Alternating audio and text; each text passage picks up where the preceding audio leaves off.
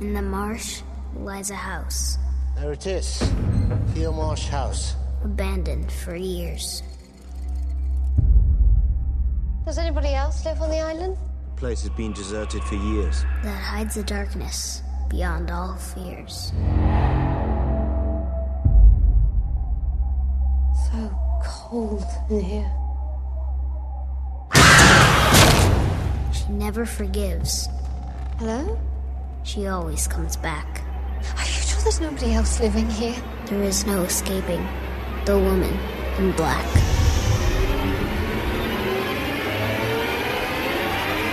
Get out!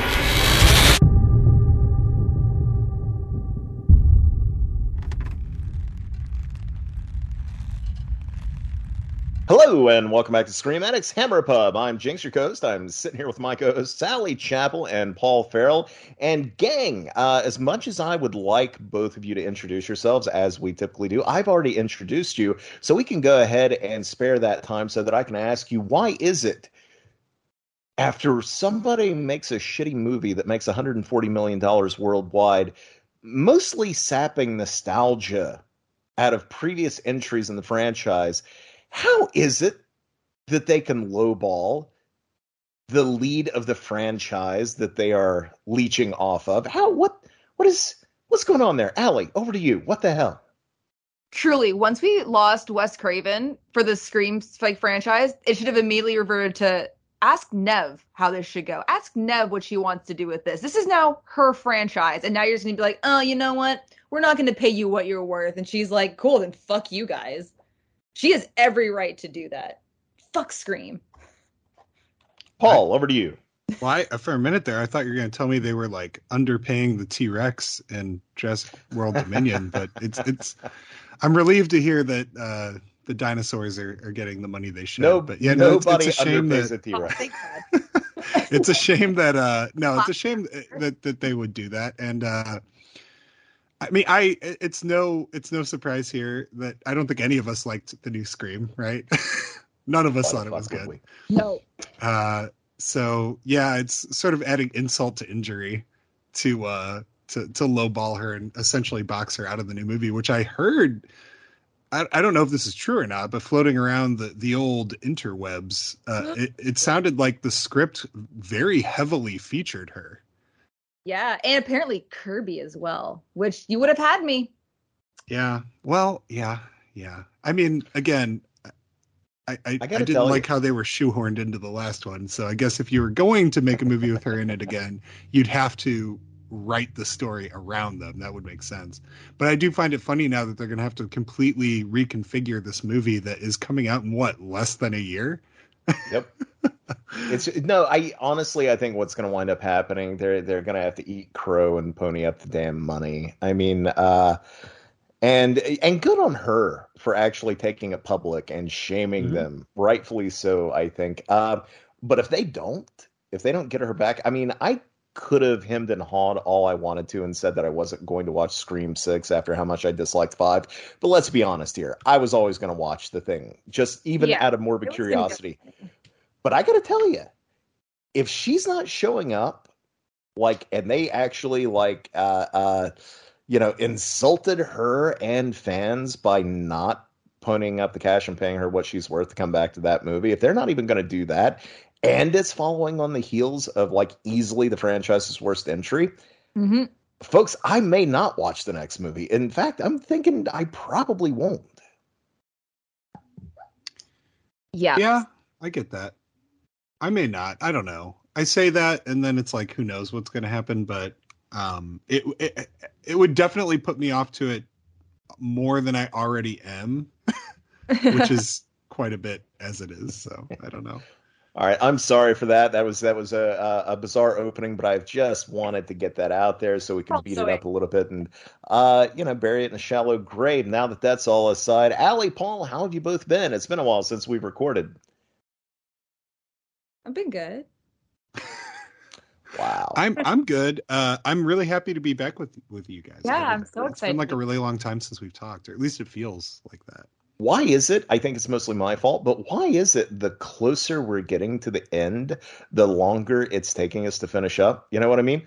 Like we're down to the last 2 or 3 episodes of Hammer Pub, and it's and don't forget we have like the special episodes at the end, right? We've got like the top 10 we've got to do, and then like the comedy one. Like there'll be a few offshoot Hammer Pubs. Yeah, about that. And then so I had an idea. I'm going to run this by you on the air. Allie, I'm sorry. Go ahead before I do. Oh, I was going to say we should run a public poll to see what franchise we should do next.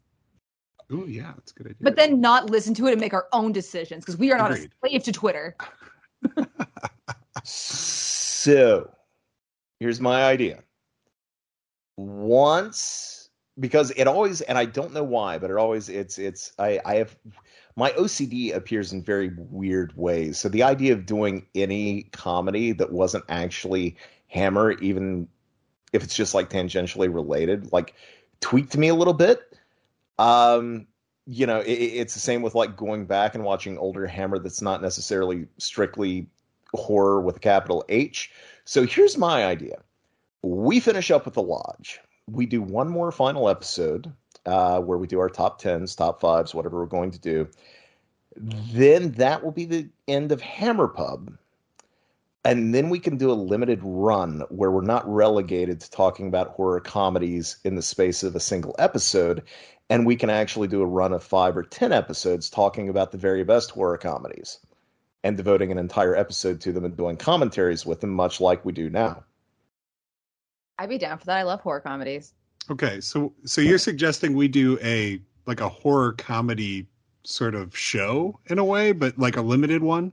Exactly. As a matter of fact, that's kind of how I want Scream Addicts to go from now. I want to do limited runs that don't last a year and a half and that are a little more focused. Well, it's not your channel anymore, so...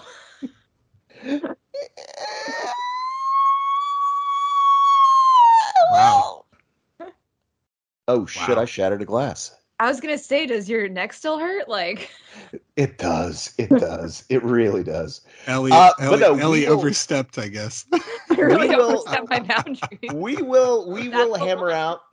We will hammer out the final details. Sorry. We'll hammer out the finer details. That was not a slip of any sort. We'll hammer out the finer details. I was trying to do a pun, but I think I murdered it. But yes, no, because here's the thing. I want people, including us, to be excited about the fact that we are barreling toward the end here. We have The Woman in Black 2, Angel of Death this evening. We are going to do The Lodge next, and then we get to do one last episode that encapsulates everything Hammer. And I'm looking forward to it. Okay. I'm counting all of the Frankenstein movies as one entry. I'm just throwing that out there. I'm sticking to my guns on that. It's fine. Just one entry. That's not how top 10s work. That's not how you not how they work, but that's fine. You can't have 10 films tied for first place. I can't. I won't. I'll just make you pick one of the 7 for that spot to represent the 7. And that's how I will. Nope. We'll deal with it when we get there. It's dealt with. It's done. It's done. It's okay. So here's the thing. I'm either, because I thought about this the other day, I'm either doing that. That's option A. And I invite you to do the same thing. Like if you want to do the entire Dracula cycle or the entire Frankenstein cycle as one, you're welcome to do that. Or if you both feel so strongly that that's cheating, then we can go with option B. And I'm not going to tell you what option B is. It'll still be like a top 5, top 10 list, but there's going to be an obstruction of sorts. And I'm not going to reveal what that is until the evening of the episode. So I leave it to you, whether or not we go with A or we go with B. I do like weird rules. I might go with B. Yeah, let's do B. That sounds more... I like B. Because I like the idea of saying almost like, okay, yeah, like because coming up with like rules for the list, like you can only have one of this or one of that or something. That would be kind of fun. You're not going to like it, but... Yeah, well, because you're going to pick something that's going to make it hard for me. No. It'll trust me when I say... It'll be like your revenge. Trust me when I say it's going to be tough on all of us equally. So okay, I like that. Out there. I think we should do that. Nice tease. Okay, we're going to option B. I can handle that. That's cool. All right, now, before we get to that, we still have 2 Hammer movies left. Folks, let's go ahead and start making our way towards the penultimate Hammer movie up until this point. We're going to do that by talking about our recent watches. Allie, what have you seen recently you'd like to tell people about? Ooh, so I watched that sexy new movie called Men. And Men. Sorry.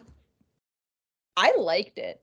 And I'm not going to spoil anything because I know it's still in theaters. But that ending scene, just those right down the barrel shots, I had a lot of questions as to what anatomy they were referring to. I'm assuming.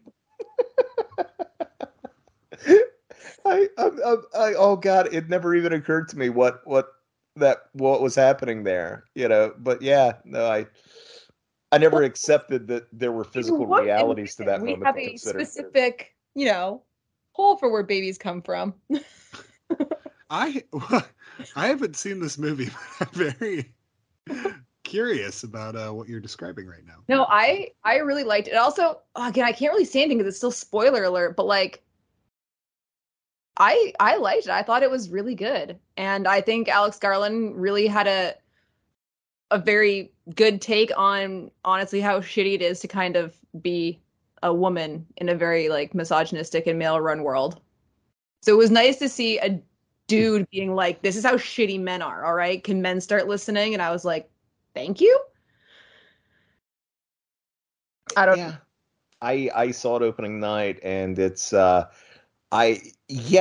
was interesting to me too that he goes, each man in the film represents a type of sort of toxic masculine trait, and how said trait is sort of weaponized to,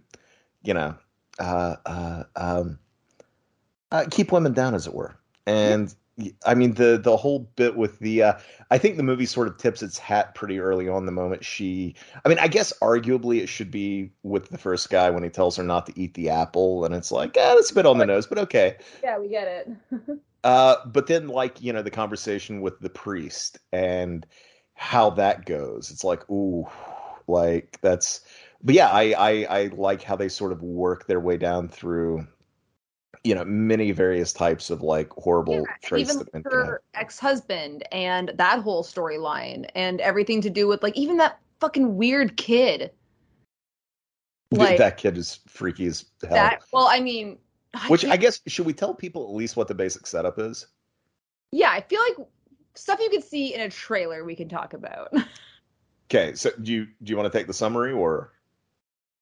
I feel like I'm going to butcher it, but basically this woman is going, how much of their relationship can I say? So something terrible happens with her sort of ex-husband, and she decides she needs to be alone to heal in this beautiful, beautiful, like country cottage in like England somewhere. And then slowly kind of every man she comes in contact with is just a version of a shitty dude. And they're all played by Rory Kinnear. And they're okay. I didn't know if we were going to say that or not, because I was like, they're all Rory Kinnear, even the kid who was supposed to be like 10. And that superimposing on the face was weird to me. And that's when I clued in that they're all the same actor. No,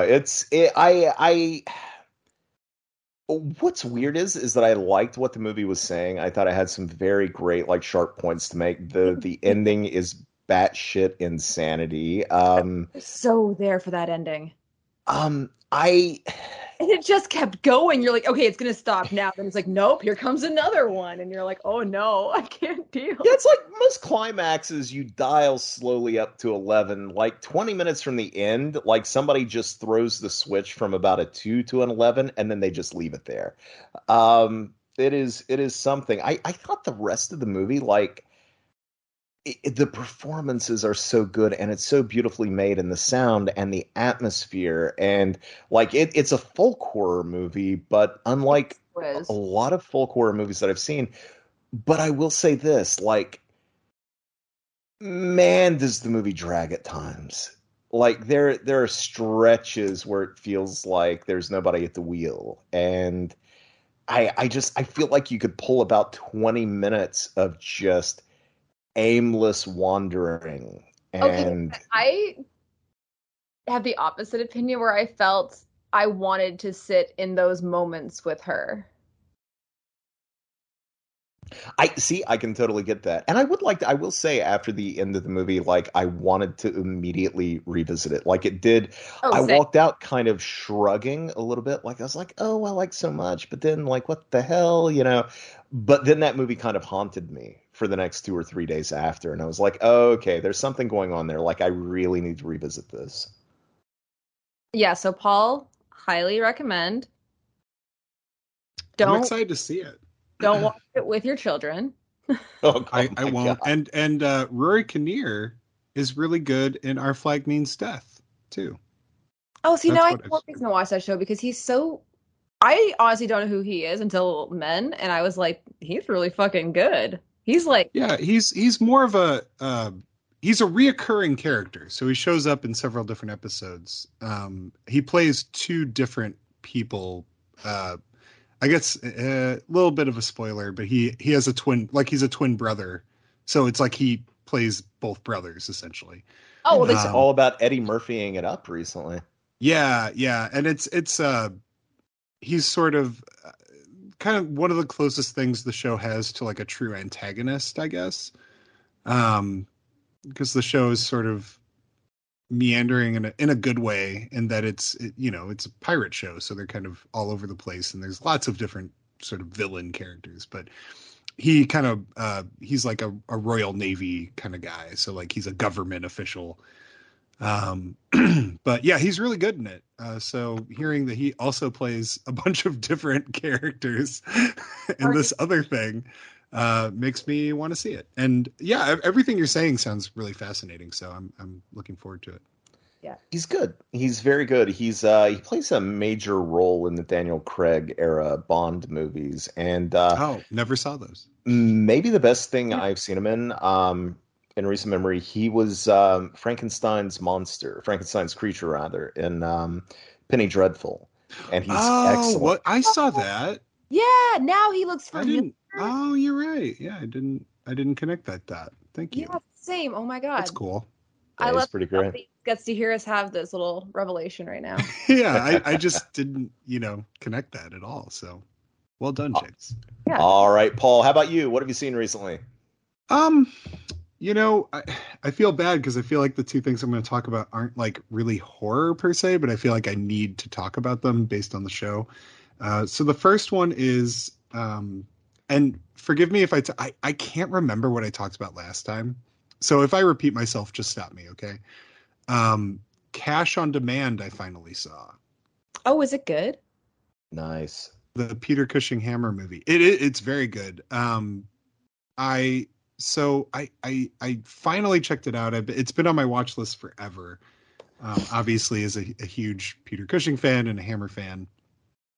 I was going to try to wait till like Christmas time because I heard it was a Christmas movie, which it is, but it's also like not really, like it takes place during Christmas. So like one could argue that the season is certainly hangs over the events of the story. And I've heard it likened to sort of an Ebenezer Scrooge kind of thing. And it is, but obviously it's not by any means a ghost story. But yeah, so Cushing plays a banker who's like the manager of a bank, and he's very much a Scrooge character. He's kind of a jerk. He's very stingy. He doesn't really take care of his people, the people who work for him. He's cruel to his sort of right-hand man, and is kind of on the cusp of firing this loyal clerk, his Bob Cratchit, if you will. And it's sort of approaching Christmas, so it's particularly vile that he's going to do so. And this man comes sort of claiming to be an inspector from the corporate office kind of thing, like here to inspect the bank. And very quickly, Cushing finds himself with this guy who turns out to be a bank robber, played by Andre Morel. And he's got this very elaborate plan to rob this bank where no one will know he's doing it. And the only person who really knows is Cushing, and Cushing has to do everything that he says based on sort of some outside of, behind the scenes stuff that he's sort of put together to blackmail Cushing. And, all of that happens within maybe like 15 minutes of the movie starting. And it's a quick movie. Like, it's under 90 minutes. But it's very much like it feels like a cat and mouse thing, even though it's mostly Morel as the cat just kind of batting around, Cushing as the mouse. But it is just riveting. Seeing these two actors sort of going back and forth, and Cushing's performance is phenomenal. Like, he, as this man who's always in control and, has this very moralistic view of the world, being forced to break his own rules, and how much that in of itself crushes him. I loved it. I thought it was a great movie. Probably one of the best bank robbery movies I've ever seen, and certainly one of Hammer's best films. So yeah, it's one that I took far too long to watch, but anybody out there that loves Hammer and loves Cushing, like, this is a must see. That's awesome. Allie, have you seen it? No, but I'm like adding it to my list right now. Yeah, it's definitely, like, Paul, would you say it fits comfortably alongside Hammer's other sort of mini Hitchcocks? Like, it feels kind of like it. Yes, I mean, it does, but also like it. I don't know that I'd call it like a thriller in that same way. Like, because I think about like Paranoiac or something, or Nightmare. This isn't that. This isn't trying to scare you at all. And the other difference is in those movies, there's always a bit of a mystery. There's sort of like a mystery element that sometimes the audience knows, but the characters don't, and that's sort of the Hitchcock of it all. This movie, like, everything is laid out on the table very quickly for the most part. Like, you pretty much know exactly what's going on. And in that way, he is kind of in a Hitchcockian situation, because like, he has to do things that are outside of the realm of what he'd normally do. And he has to sort of lie to his friends and family. I guess you could call them friends. I think the difference is that Cushing is not an everyman, he's an elite. Stylistically, like it's a black and white film. So it certainly looks like those movies. And tonally it is thrilling because you don't quite know how he's going to get out of this, and he is a bit of an anti-hero, which I really like, because back then that was a bit more rare, like having somebody who really isn't a good person become someone you're rooting for and building empathy for him, which is really just a testament to Cushing as an actor. He could make you care about him no matter how shitty he was, and I think the Frankenstein series proved that, but yeah, so I yes, I do, but I also think it almost becomes like a straight drama in some ways, like a drama with some of those elements mixed in, but a drama all the same. I could see that. Yeah. It is on, Paul, I believe you said too, like, it's on that great Blu-ray set that was kind of an upgrade of the old Hammer Thrillers DVD set from way back in the day, right? Yeah, it's on the Mill Creek one that has like 20 movies. Right. Yeah, it's like 20 movies on it. It's a great set. I don't love the packaging because it's on one of those, like, the discs are on those, like, I don't know, those Blu-ray things that are all in like sort of a, like, you flip through them, but they don't stay in really well. But man, it's a great value because of the sheer amount of movies you get. And it's got, like, it does have several of the mini Hitchcocks in there, including the original, the one that kickstarted the mini Hitchcocks with Scream of Fear. So yeah, I mean, it's got like their pirate movies, the Terrence Fisher pirate movie, and some other things. So it's got a lot of the peripheral genre stuff that doesn't get talked about a whole lot. So yeah, it's worth having the collection. But that movie alone, honestly, like I would probably, if I wanted nothing else, but that was the only way to get Cash on Demand, I would buy it for Cash on Demand. Ooh, that's a good sell. Yeah. Okay.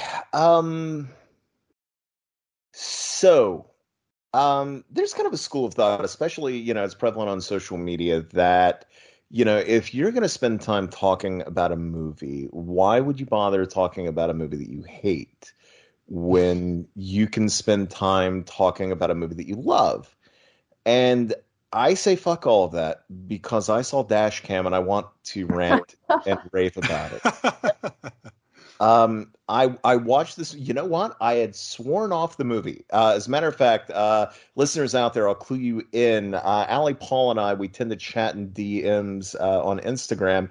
And I remember kind of throwing it out there like, hey, gang, is anybody watching this? Because I feel like I'm not going to, but, maybe I could be swayed, And I think we had all sort of settled on the fact that we probably weren't going to watch it. Is that right? Or Allie, I don't know. Maybe you were kind of interested. I think Paul and I. I'm definitely not going to pay for it. So when it's on free on a streaming platform that I have, I check it out. Yeah, for anybody who doesn't know, it's a Blumhouse movie. It is the sophomore effort from Rob Savage, the guy who gave us Host, which was that great little Screen Life horror movie that came out on Shudder in the middle of the pandemic. It was like 50-some minutes long. It was the perfect length. It was very fun and innovative and cool. It was a great way to do a found footage movie. It had some really good scares, fun story, and I dug it. And I was like, I thought it was so cool that Blumhouse picked this guy up and gave him like a 3-picture deal, and I couldn't wait to see what he did next. Whoops.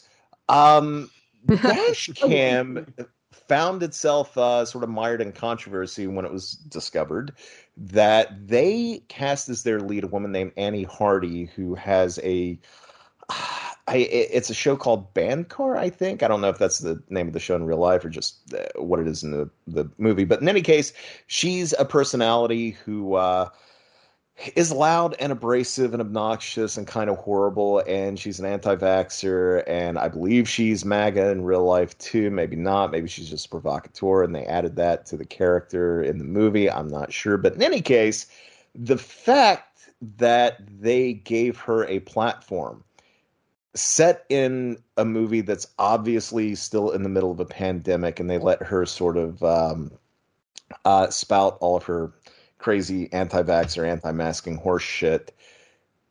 That's a tough pill to swallow. It would be one thing if they cast an actor to play that kind of role. One could assume that maybe the resulting film would be an EC comic style comeuppance kind of horror story. And but the fact that they actually cast a real person who is essentially that person, and then they make her the lead and let her act like an asshole for an hour and a half, with studio money no less, it's just it rankles more than a little. So I had pretty much written the movie off just reading that, but there was somebody on Twitter whose opinion that I respect who actually had some interesting things to say about the movie. And I was like, you know what? Okay, maybe, possibly, maybe it's worth a watch. And so, regrettably, I rented the movie and I watched it. And how to describe this movie? In a nutshell, it's about a woman who has kind of like a YouTube show called Bandcar, wherein she drives around with her dash cam on her, and her followers will throw out words or suggestions, and she'll turn them into raps, right? And when the movie begins, she's in the States. She is buckling under the weight of all the COVID restrictions, God forbid. And so she flies over to the UK to visit with an old band member of hers. And she gets there, she clashes with the guy's girlfriend, who's very COVID conscious and wears a mask and whatnot. And of course, she sees this as a great injustice. She basically acts like a complete asshole. Think of the worst that you saw in those little cell phone videos that were sprinkled all throughout the pandemic on social media of people walking into Walmarts or grocery stores or this place or that, and they just couldn't be bothered to put a mask on. But of course, they had to get in everybody's face over it too and proclaim how their freedoms were being restricted. That's this woman. Like, she is every one of those people rolled into one. And we have to watch for 20 or 25 minutes this dipshit just bopping around England, like the ugliest American that ever lived, acting like a complete asshole. And then eventually she steals her buddy's car. She starts up her show again. We're still having to watch all of this shit. And she winds up fucking with his job, which is as a part-time, I think, delivery guy. She takes a job. She winds up having to ferry an older woman from one location to the next. She's paid kind of under the table to do this. And then supernatural shenanigans concerning said older woman begin. And from that point on, it's, I remember Roger Ebert, when he reviewed Transformers 2, he likened it to somebody banging pots and pans in your face for 2.5 hours. That's kind of what Dashcam is. It's a lot of screaming. It's a lot of like effects that people, I think, by virtue of the fact that it's a found footage movie, would probably find cool because, hey, you don't see cars exploding in found footage movies. Generally, because found footage movies are relatively low budget, you don't see people flying through the air. You don't see all sorts of stunts. And that's all this movie has to offer. Every 3 minutes, something insane is happening. People are screaming. There's explosions. There's running. There's madness. The camera shakes like ever-loving fuck. And in the few moments of silence in between each one of these regrettable set pieces, we have a character who is like the unholy union of that little 12-year-old rapping asshole from M. Night Shyamalan's The Visit. Like, imagine if that kid and Marjorie Taylor Greene were put into like a Brundle pod. Like, Annie Hardy is what would come out on the other side. And it's absolutely insufferable. And it's not just the fact that I hate her, like on a political level and everything that she stands for, although that is pretty bad too. But the movie itself is maybe one of the worst constructed on every level that I've ever seen. It's not, and I told you both this in messages, and I think I tweeted about it too, but honestly, I've sat on this statement for a couple of days, and I truly believe it's not hyperbole. It's not merely one of the worst movies I'll see all year. It's one of the worst movies I've ever fucking seen. I love anyway. It. Recommend. What's that? Solid recommend. Can't wait to see it. Yeah, that's top of my list now. You two have been warned. And I'll say one more thing. If the movie, you know what? Fuck it. Spoilers. Plug your ears if you want, but I'm getting this out. Listeners, that includes you too. Going back to the EC Comics thing, I could almost be okay with the film as it is. Not, I mean, fuck it. It would still be a terrible movie, but as far as the filmmakers electing to place her at the center of this film, I would almost be okay with it if indeed there was an EC comic style comeuppance for her. If there was a point to it. If indeed there was any reason for her to be the way she is for 20 minutes solid at the beginning of the movie. If her political worldview, like if any of that had anything to do with the main thrust of the movie regarding like all the supernatural events. But no, they are wholly separate. She doesn't learn a fucking thing by the end of the movie. There's no comeuppance. In fact, the movie kind of celebrates her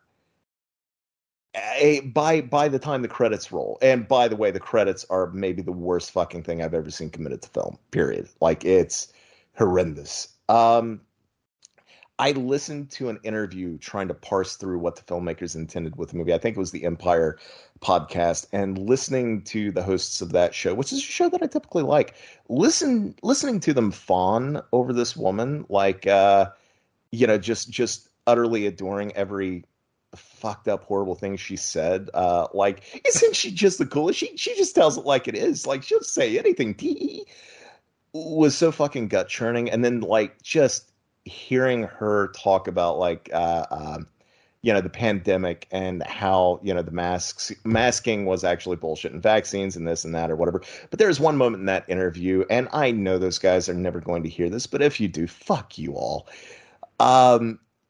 Where she admits that she had COVID at one point and she went to a film festival and she likely infected a bunch of people there. Ha ha ha. That black-hearted fucking hobgoblin. Gross. Why anybody would pay her to lead their movie, I don't know. After Host, I was looking forward to seeing what those guys would do next, and now I couldn't possibly give any less of a fuck. Like, I I got zero interest in what they do from here on out. Yeah, fair. That's not cool. Don't do that shit. That all sounds pretty bad. Yep. Sorry, Allie, please bring us back up. What else have you seen? It was brought to my attention recently that every single season of Malcolm in the Middle just got put on Disney Plus. So I watched 7 seasons of Malcolm in the Middle. And Bryan Cranston is a gift. Mm-hmm. He's always been a gift. Like, I was always into him as like the dad character, and I was like, man, so much of his character in Breaking Bad shows up in his character as Hal in Malcolm in the Middle. Like, he was in his underpants in a trailer way before he did Breaking Bad. Good point. I don't give a shit. That show was so fucking good. Everyone can suck a dick. I still think they should have found a way to make Malcolm in the Middle in canon with Breaking Bad. That was always my dream. It should have 1,000%. You could make it work. Like you could jump through a couple hoops where they did that. I think there was like a fake thing. Yeah, I saw the thing where they made it, but you know what I mean though. Oh, yeah. Like to really anyway. But no, I also love Malcolm in the Middle. That was one of my favorite shows when I was younger. Oh. I had a fish named Frankie Muniz. Oh my! I did. I named my fish Frankie Muniz. I love Frankie Muniz, and like I don't know how I feel about the fact that they are rebooting The Surreal Life, and he's going to be on it. I'm like, ooh, I'm gonna watch every second of this show, but ooh, are you okay, Malcolm? Like, is everything okay in your life? Are you still in the middle? Like, I have never seen this show. It's really. No, I never saw Malcolm in the Middle. What were you doing? I think it just missed me. Like I was just old enough when it came out that I didn't care, if that makes any sense. But now I kind of want to go back and check it out. Cute. And like Bryan Cranston's the dad, so he's in every single episode, and he's so great. It's a really funny show. Like I don't usually tell people because going back and rewatching sitcoms is a dangerous proposition. Yeah. Because a lot of times as an adult, you go back and you're like, oh, okay, this is not nearly as good as I remember, and I'd rather just live in my memory. But a couple years ago, my wife went through them again because she's a huge fan of that show too, and they hold up. Like it's a funny show, and it's got a bit of a plot. So it's easier to watch it. You know, some of those sitcoms are just sort of like every episode it resets, so it's hard to get into it in that way. But Malcolm in the Middle has sort of a progression to the story that you can kind of follow, which I think always makes it a little more fun. It's great. You should definitely check it out. It is great. And all the characters are like so flawed and they know it. And it's just, I think that's what makes the show really good is that they're not trying to hide the fact that like, you know, Reese is a bully and also really stupid. And Dewey's kind of like in the later years is crazy. But also wasn't that this? Oh, sorry. Oh no, like that. I love Dewey. He's like my favorite character on the show. And then like Francis's progression from going to like military school to then like living in Alaska to then working on this ranch to then like saying he's an alcoholic, but he's not an alcoholic. And like, yeah, I always liked that he like that kept the show really fresh. The oldest brother often didn't live with the family and wasn't with the family. So he had like a whole completely different plot with totally different characters that you would just cut to throughout the episode that had nothing to do with the other characters because they live in 2 completely different places and weren't interacting with each other. Yeah. And it was such a fun idea, you know, I can't think of another show that would do that. And to Allie's point, like at the time, it was pretty novel to have a sitcom where all of the people were kind of shitty people.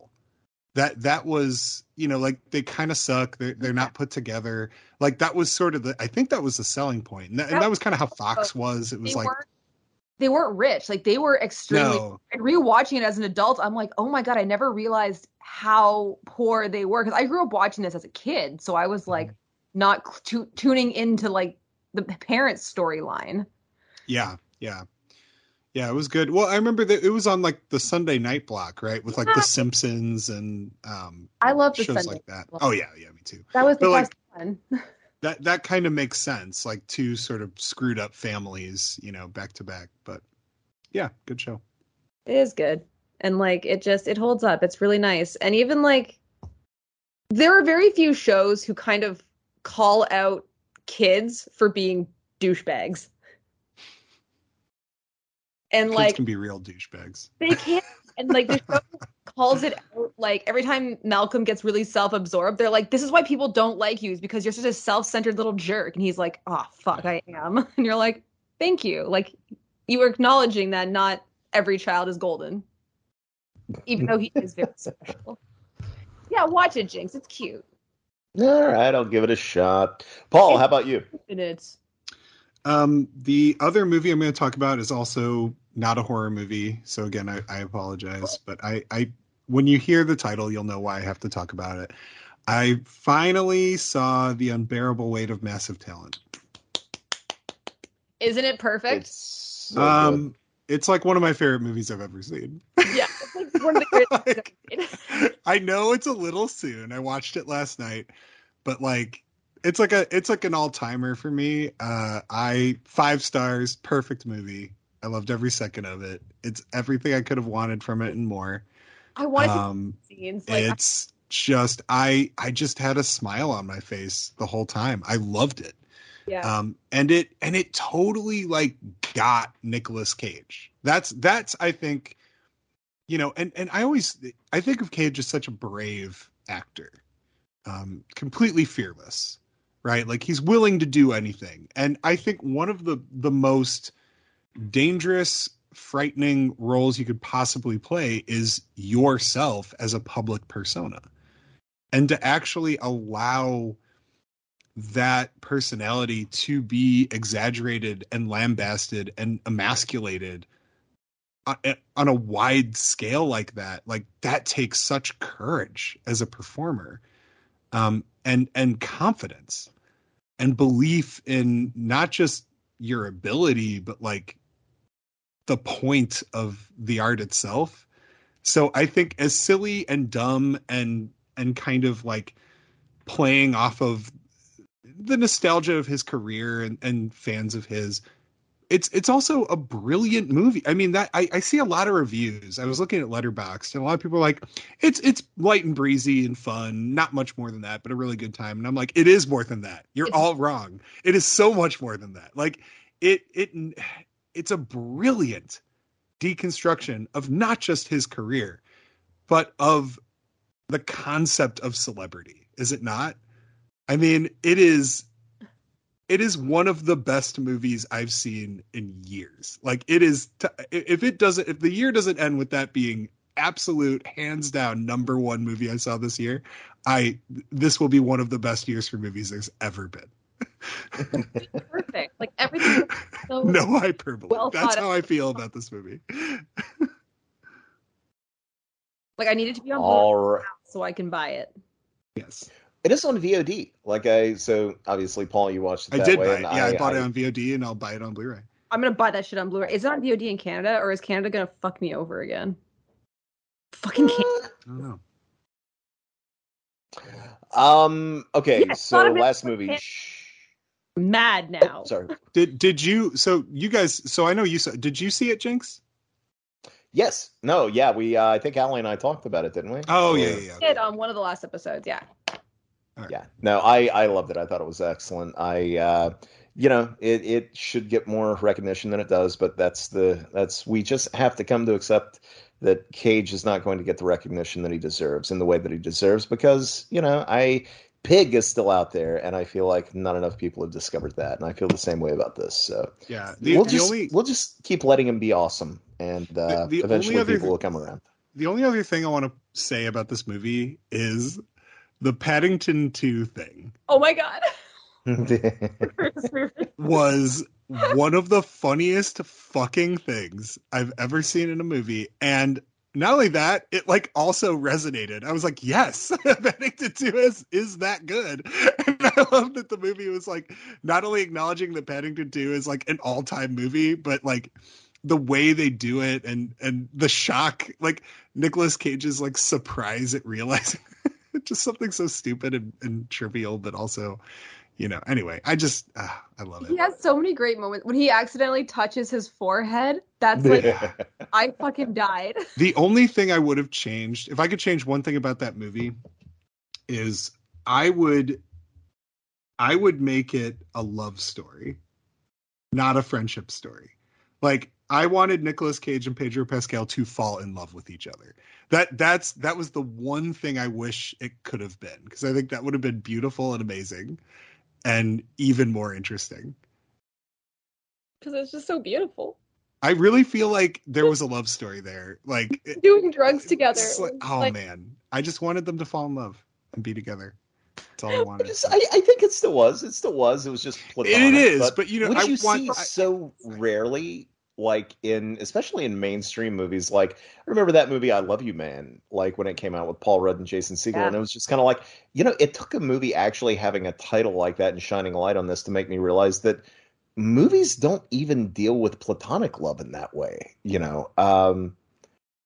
And I think I'm just riding the Our Flag Means Death high of the love story in that, and I just want to see more of that, because there's a beautiful purity to the way, like you said, like just dealing with love on screen in any sort of capacity is rare. So, whether it's romantic or platonic, and allowing that story to have a pureness to it. Which this movie certainly did, and Our Flag Means Death does really, really well. Although there is that is romantic. I guess I want more of that now. I'm seeing that in things, and I'm like, oh, this is so good that more things need to embrace this sort of storytelling and this element that just is largely absent. I mean, you hear a lot of people talk about how movies have become like weirdly sexless. Like The Rock. Is sort of like the sexless entity in movies. And it's so true and weird. When you look back at action movies in the 70s and 80s and even the 90s, like there was always like raw sexuality there. And now it's like studios are afraid to dabble with that at all. And so everything's just platonic and kind of lifeless, And when they do try to do it, it just ends up being sort of awkward. I don't know. But yeah, anyway. Either way, all right. Watch Unbearable Weight. It's a perfect movie. Absolutely. It is. But also, we have been recording for a while, and we do have a hard out tonight. Yeah. Okay, we can. I'll cut mine, and we'll jump right into. See your other movie. I'm sorry. I thought we were done. No, I'll race through it. Should I pick between Doctor Strange and the Multiverse of Madness or Crimes of the Future? If you spoil Crimes of the Future for me, I'll burn my apartment to the ground, and it won't affect any of you. So the thing about Crimes of the Future, I am a huge Cronenberg fan. I adore Cronenberg. I mean, when I was 17, I spent an entire vacation to Florida with a stack of Cronenberg VHS tapes and a copy of Cronenberg on Cronenberg, learning that movies have layers, and I've always loved his movies. I've been a little concerned over the course of the past decade that some of his work has been like not really connecting with me that much, or I haven't been connecting with it, like Cosmopolis, and it's like I'm not fully on board with some of the later stuff. But Crimes of the Future looked like it was going to be a return to form. He was going back to body horror. He was sort of going back to the crazier stuff that he did early on in his career, and I was all about it. I was there opening night, and I got to tell you, the movie is incredibly well made. It's insanely well acted. It's actors taking big swings and connecting. Like Kristen Stewart is so damn good in the movie. She's amazing in everything. Yes. It's in a way, it feels like a culmination of all of his previous work. Like all of his thematic concerns, like visually, like everything he's done up until this point, it feels like it feeds into this movie.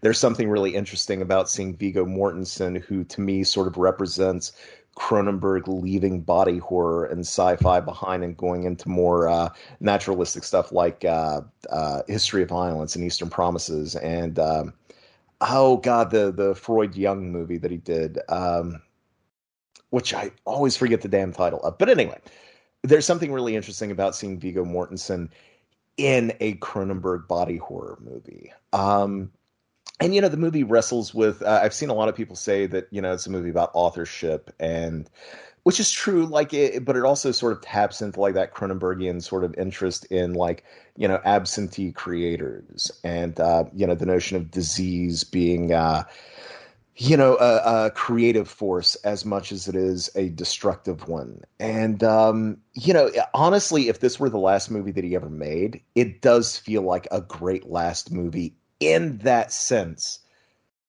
The problem is that unlike a lot of his early stuff, those body horror movies like Videodrome or Existenz, those are the two movies that Crimes of the Future feels most like. This one feels kind of aimless, and it feels like Cronenberg with the volume turned down.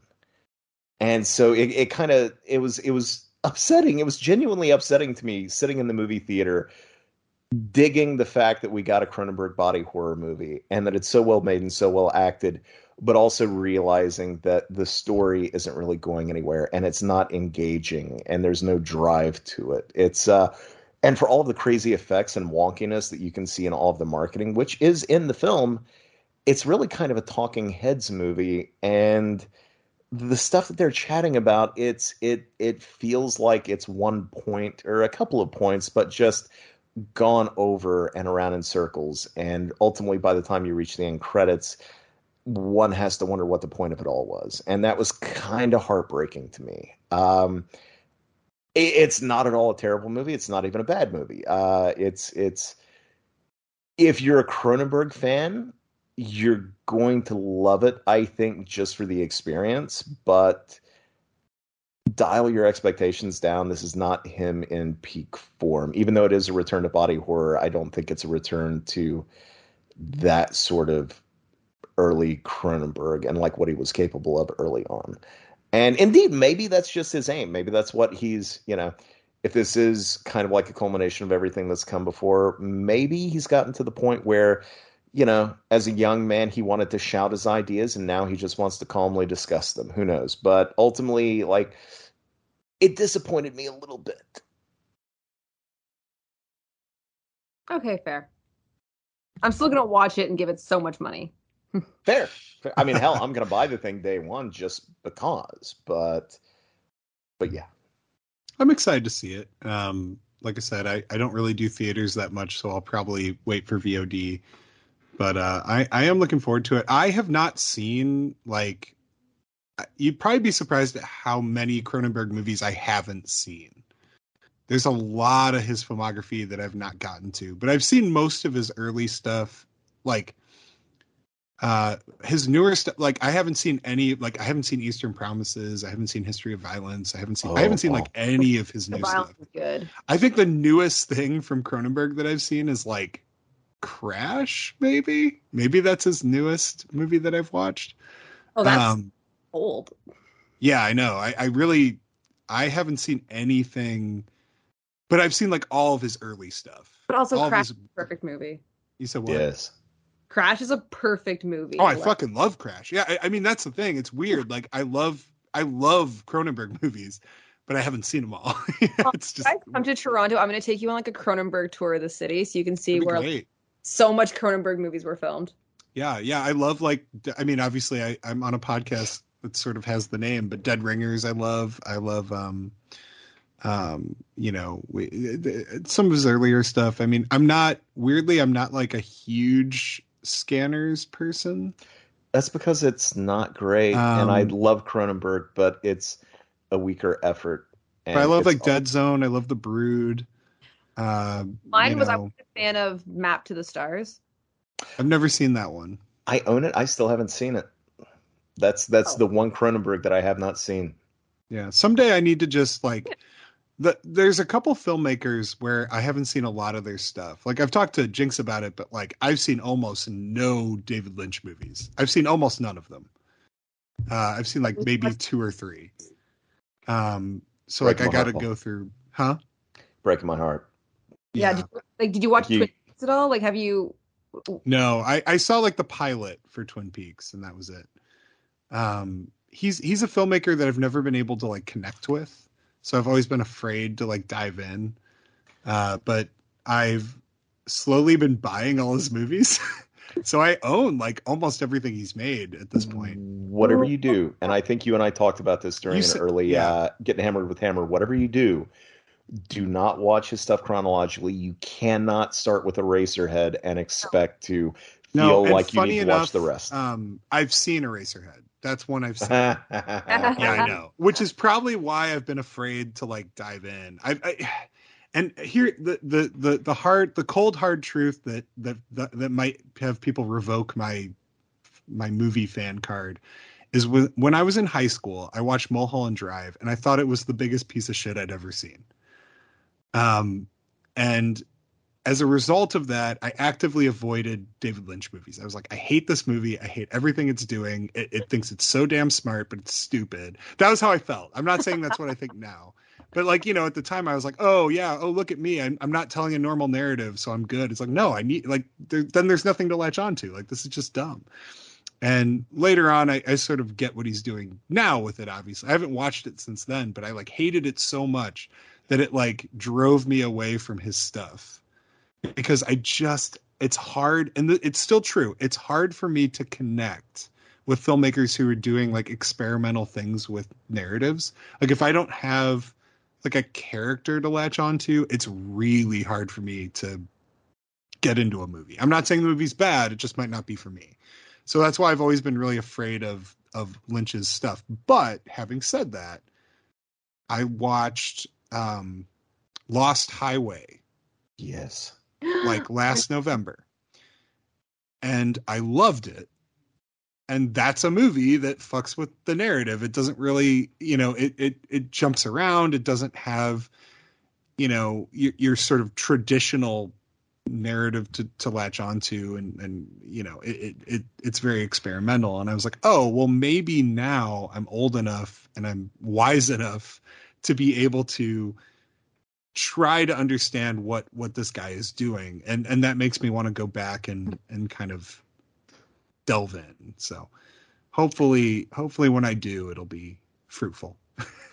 I could talk about Lynch for an entire limited run podcast that we should do in the future. But as Allie that'd be a good out excuse a to get ago, me to do it. Yeah, exactly. Sorry, yeah. I would do it. My fault. But as Allie pointed out, we are running a little late this evening. So I tell you what, everyone out there in listener land, let's go ahead and queue up our copies of The Woman in Black 2, The Angel of Death, whether you're streaming or watching on DVD or Blu-ray. Let's go ahead and get to the very first frame. Yeah, because it's on Amazon Prime in Canada. Yeah. It's on Amazon Prime here in the States, too. Okay, everything is on your guys' Prime, all right? I'm the one who's always left in the lurch. So the first frame in this one, is it going to be like the Relativity Media thing, or are we yes, you're going to see like an aquamarine burst of energy like popping through the blackness. That's going to be frame 1, so or maybe are our frames different? Because my first frame was E1 and then it went right to Hammer. Wait, I'm pretty sure that is the E1 logo though. Okay. We are on the same page. Okay. I was very confused because I was like, this is E1. Is that a different thing? Yeah, it's very fancy. It goes through the universe. It's a little like, come on, guys. Let's just let's calm the hell down. Or no. I'm sorry. It is Relativity that does that. So, Allie, yeah, if you can get to the Relativity. But I'm telling you now, my first frame is E1 Entertainment, and then it goes right into the Hammer logo. Really? Maybe it's for distribution. Maybe there's like a weird thing because E1 is Canadian. Okay, everyone listening out there, here's what we're going to do. We're going to cue it up to the first frame of the Hammer logo. Okay. That makes more sense because now I'm like confused. Hammer, yeah. Canadians. By the way, while we're queuing this up, I just want to point out to listeners that both Paul and I received the care package this past week, full of Canadian goodies from our co-host, and it's one of the coolest things I've ever gotten in the mail. It's amazing. Allie, thank you.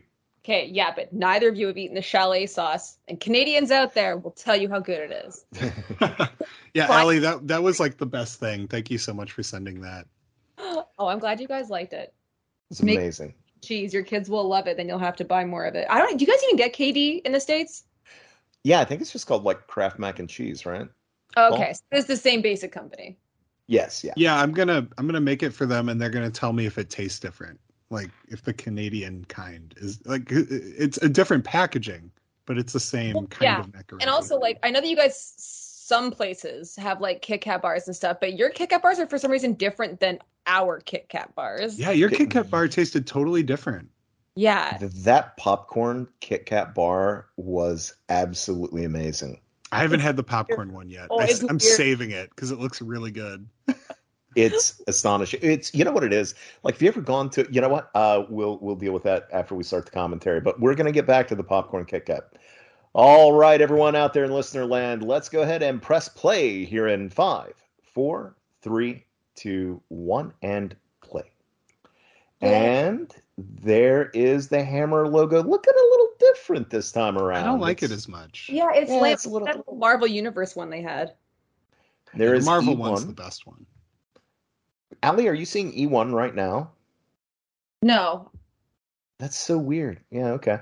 So right now I'm seeing like Relativity Media. I'm seeing a Talisman production. Yeah, I see Talisman production. In association with Hammer Films. And it's a distro thing, because that's crazy that I have a different logo opening than you guys do.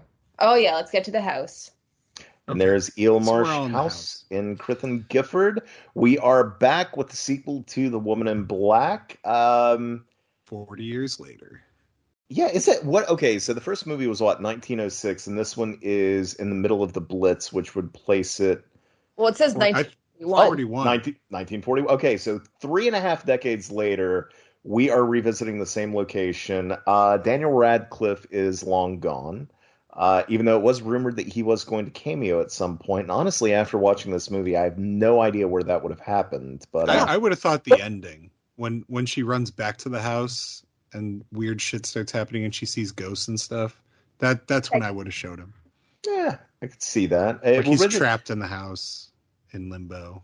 It would be a shame, though. I'm kind of glad they didn't do that, because I felt like Arthur's ending in the previous movie was... it was nice. It was cathartic. It was, even though it was a downbeat ending, it was the most upbeat, downbeat ending you could have for that character. And the fact that he goes off into the afterlife with his wife and child was, it felt like a well-earned ending for him. So to see him back in that house sort of still marred the dark supernatural. If that's what you believed happened to him. Because if you remember, we talked about this. I don't think it makes any sense that she would let him go. I think he is trapped. I think that was all just sort of... forever. Bullshit, and he's screwed, because like I don't know, it doesn't track that she would like be cool with him moving on, like, and then go back to being a vengeful ghost. Because go ahead. Well, I'm just wondering like how much, and again we talked about what the original, like the Goldman ending was, and then what the studio mandated ending was, but with the ending that we have and what we can parse from that, like I wonder, like, with her look at the end of that first movie, if we're even meant to wonder if she has any control over his ending. You know what I mean? Yeah. No, I mean, obviously they wanted us to think that he's fine and happy. But yeah, I don't think... I guess what I'm saying is, like, if he was gonna cameo, the only way to do it would be to say that he was not in heaven. You know, like... Because why would he come back? But he's trapped in the house with the rest of them. Yeah. I agree. So that's probably why they cut him, if anything, or maybe money. I don't know. But from what I hear, Radcliffe is like pretty cool. Like, it sounds like he'll work for scale. I will say, like, watching this movie for the first time when it came out in early 2015, I was immediately sort of taken with the scope of the movie. I mean, we opened with the Blitz. We open like just right after we're in this train station. There are loads of extras like this.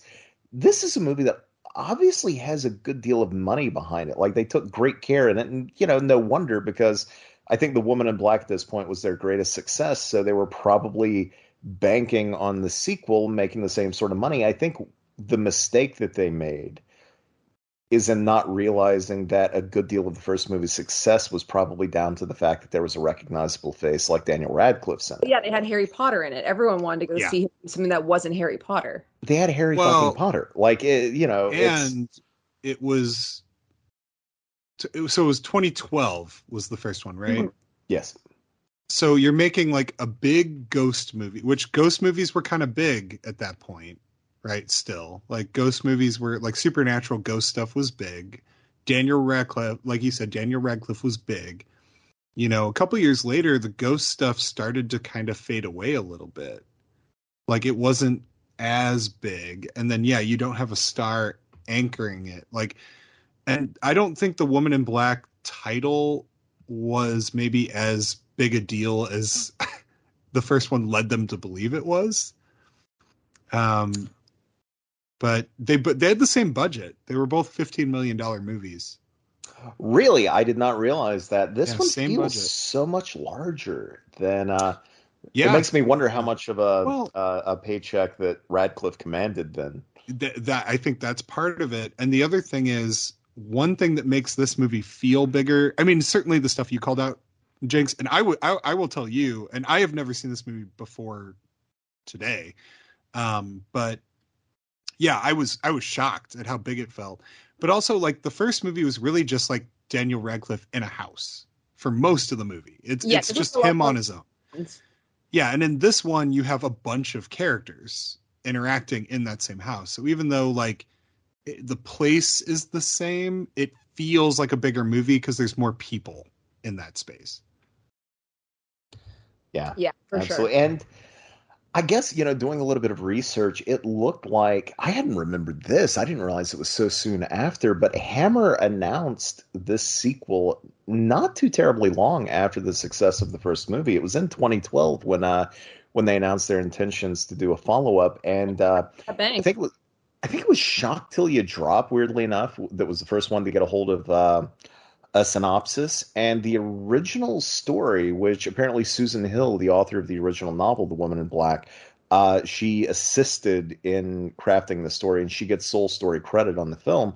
But it originally had a mental hospital basically being uprooted and moved to Eelmarsh House. So you had a haunted house populated by mentally ill people being, presided over and cared for by our lead, in this film. And that ultimately changed, and I think for the better when they made it children. Because, I mean, my God, it's bad enough in the first movie when Arthur awakens the Woman in Black, and she's a specter that follows him, and then you have all of the kids a pretty decent distance away from her, still falling ill and dying and killing themselves, just by glimpsing her. But just this setup where you're bringing all of these children right into her home, right under her roof, like that's terrifying, even as just a basic setup. The mind boggles at what's going to happen to all those children. I don't think the movie fully pays that off, and being honest, I'm kind of glad it doesn't. But it's a hell of a setup. Yeah, I agree. And the other thing is, it was a military mental hospital too, so it was like soldiers, like disturbed and injured soldiers that were going to be sent there. Could have been like the ninth configuration, but with and I hate to say this, but like I kind of love that idea, and I think that might have been more interesting. I think the problem with this movie, so I guess brief synopsis is you just kind of gave it, like. It's World War II. The Blitz is happening in London. Children need a place to go. Here we have this abandoned house out in the countryside. They can go there. They can be safe. Last time we were here 40 years ago, there was sort of a town around it. That town is now deserted and abandoned, which makes perfect sense. Because the whole first movie, we were all like, why the hell would anyone live there? Like why and would now you they don't. ever? Yeah, right. So, and they take these kids there. The setup is amazing. Like, I was so pumped. Like, the first 15 minutes, I'm like, oh my God, this is going to be an amazing movie. And then an hour goes by and almost nothing happens. And I think that's the real issue with this movie is it's a whole lot of nothing. And then like a little bit of something, here and there, and then you get a climax. And the movie just, it really wants to hang out in the great, cool production design, which is awesome to see. It's a beautifully constructed movie, and the house, I like how the house looks really different in this one. Like it reminded me more of like Crimson Peak, where it's a house. Oh, sorry, go ahead. No, I fully get that. Now that you said Crimson Peak, I'm like, oh my God, yes, 1,000%. Yeah, where the house is like sinking into the marsh. The house is becoming part of the marsh. Yeah. The decay has evolved to be like green and blue and mossy and moldy, and it's a I like that the house itself is like a different entity than it was in the last movie. Like it's still imposing, and it still has a lot of the same freaky elements to it, but it's evolved. And I thought that was really brilliant. It's kind of cool to see that, like, when we first saw the house in the first movie, it's kind of like its own character in a way. It's a big part of the movie. And in the first film, we're witnessing it just as it died or right after it died. But so many decades later, we're kind of witnessing its desiccated corpse. Yeah, yeah. But like, wait, I mean, and yeah, you said it, and that's the right way to be, is like, be glad that you didn't see more kids die. But I'm sorry, more kids should have died. Like, it's a house full of kids. Like, more of them should have died. That's the whole point of this franchise. God.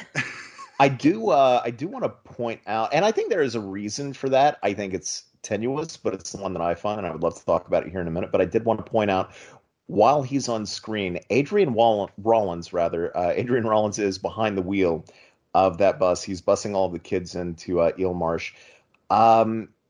He is the same actor who played Arthur, the lead in the 1988-89 TV movie The Woman in Black. Oh, yes. I didn't know. And so it's amazing that they brought him back as a different character for this. And as we talked about during the commentary for The Woman in Black, he played that role, and then eventually Daniel Radcliffe played that role, and they have another connection in that they played father and son in the Potter franchise, which is kind of neat. But I love that they brought him back in this. It's a fun little nod without leaning too hard on it. We'll get to the children dying. I will say, I actually really, really like this film a lot. Like, it's weird. I remember when it came out, a lot of people did not like it. Some people liked it more than the original movie. I was writing for Dread Central at the time, and I remember some of the writers there actually found it to be a better film than the 2012 movie. One, and two, interestingly, some said it kind of worked as a sequel to the original TV movie as well. Like, you could go directly from the TV movie to this one and not really miss a beat, which I don't know that I completely buy that, because of the house is so clearly the house from the previous Hammer film. But, this movie kind of works like gangbusters for me on a few different levels. I love the setup. I love the look. I think the scares are kind of effective. I find that the jump scares, generally jump scares feel kind of cheap to me, but when you soak them in atmosphere and, give me a character or two to care about, then I mind less when a cat or a raven flies in the frame. But just what it deals with in regards to the Woman in Black and like her ultimate goal in this, in the first movie, she's kind of like a shotgun. It's anybody who comes into her path, they're a goner. And, you could cry foul that that's not really the case in this movie so much. But I like the idea that she's a little more refined. She's a little more evolved, much, Paul, as you mentioned, that the house is different. I think so, too, is she. And I like that when Eve comes into this house, she knows that she is somebody who gave her child away. She didn't give her child away. Her child was taken from her, but at a certain point, she neglected to continue searching for the child. Now, I, as a viewer, forgive her that, simply because, like, my God, you could only do so much. But I can see where Jeanette Humphrey would see that as a betrayal, and she would be annoyed at that. She would be disgusted by that a mother would just eventually let her child go when hers was taken from her and ultimately, through neglect, killed.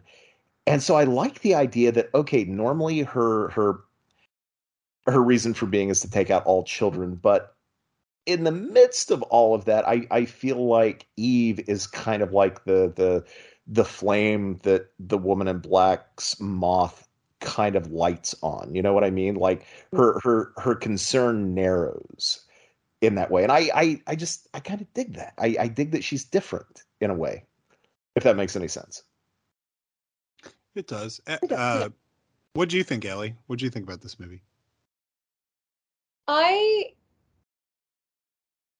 liked it. I feel style-wise, it's beautiful. I like what they did with the house, how like the elements have taken over, and I really like that whole concept. Also, now knowing that like it could have been like an insane asylum, I'm like kind of bummed they didn't go in that direction. Just from a horror standpoint, you're like, ooh, insane asylum, you say. Beds and everyone just sleeping on them and people popping up in windows. I'm like, that would have been really great. Give me like that. I feel like they can still do that. They totally could. They talked about a third one in the 80s. House on Haunted Hill vibe. Totally, yes. Opening scene, like. Yeah, good call. Yeah, and to your point, Jinx, there was a couple like missed opportunities thematically for me. Like, for example, like the Eve Parkins stuff. Like, okay, so Eve was a woman who had her child taken away from her. Well, so was the Woman in Black, right? So that's a cool parallel. Like, she had her child taken away and then the child died. And her resenting Eve makes sense because in all reality, she resents herself, right, for allowing that to happen. They're the same person. So I think they're like, I wanted maybe more of a connection there, like in the climax, perhaps, where there's where that sort of tie becomes like text instead of subtext. Same thing with like, it's set during wartime. So like the Woman in Black is sort of, to me, like, I don't know, you don't make a horror movie about someone killing kids at war where kids are trying to escape dying, like without that character sort of being a proxy or representation of the war itself.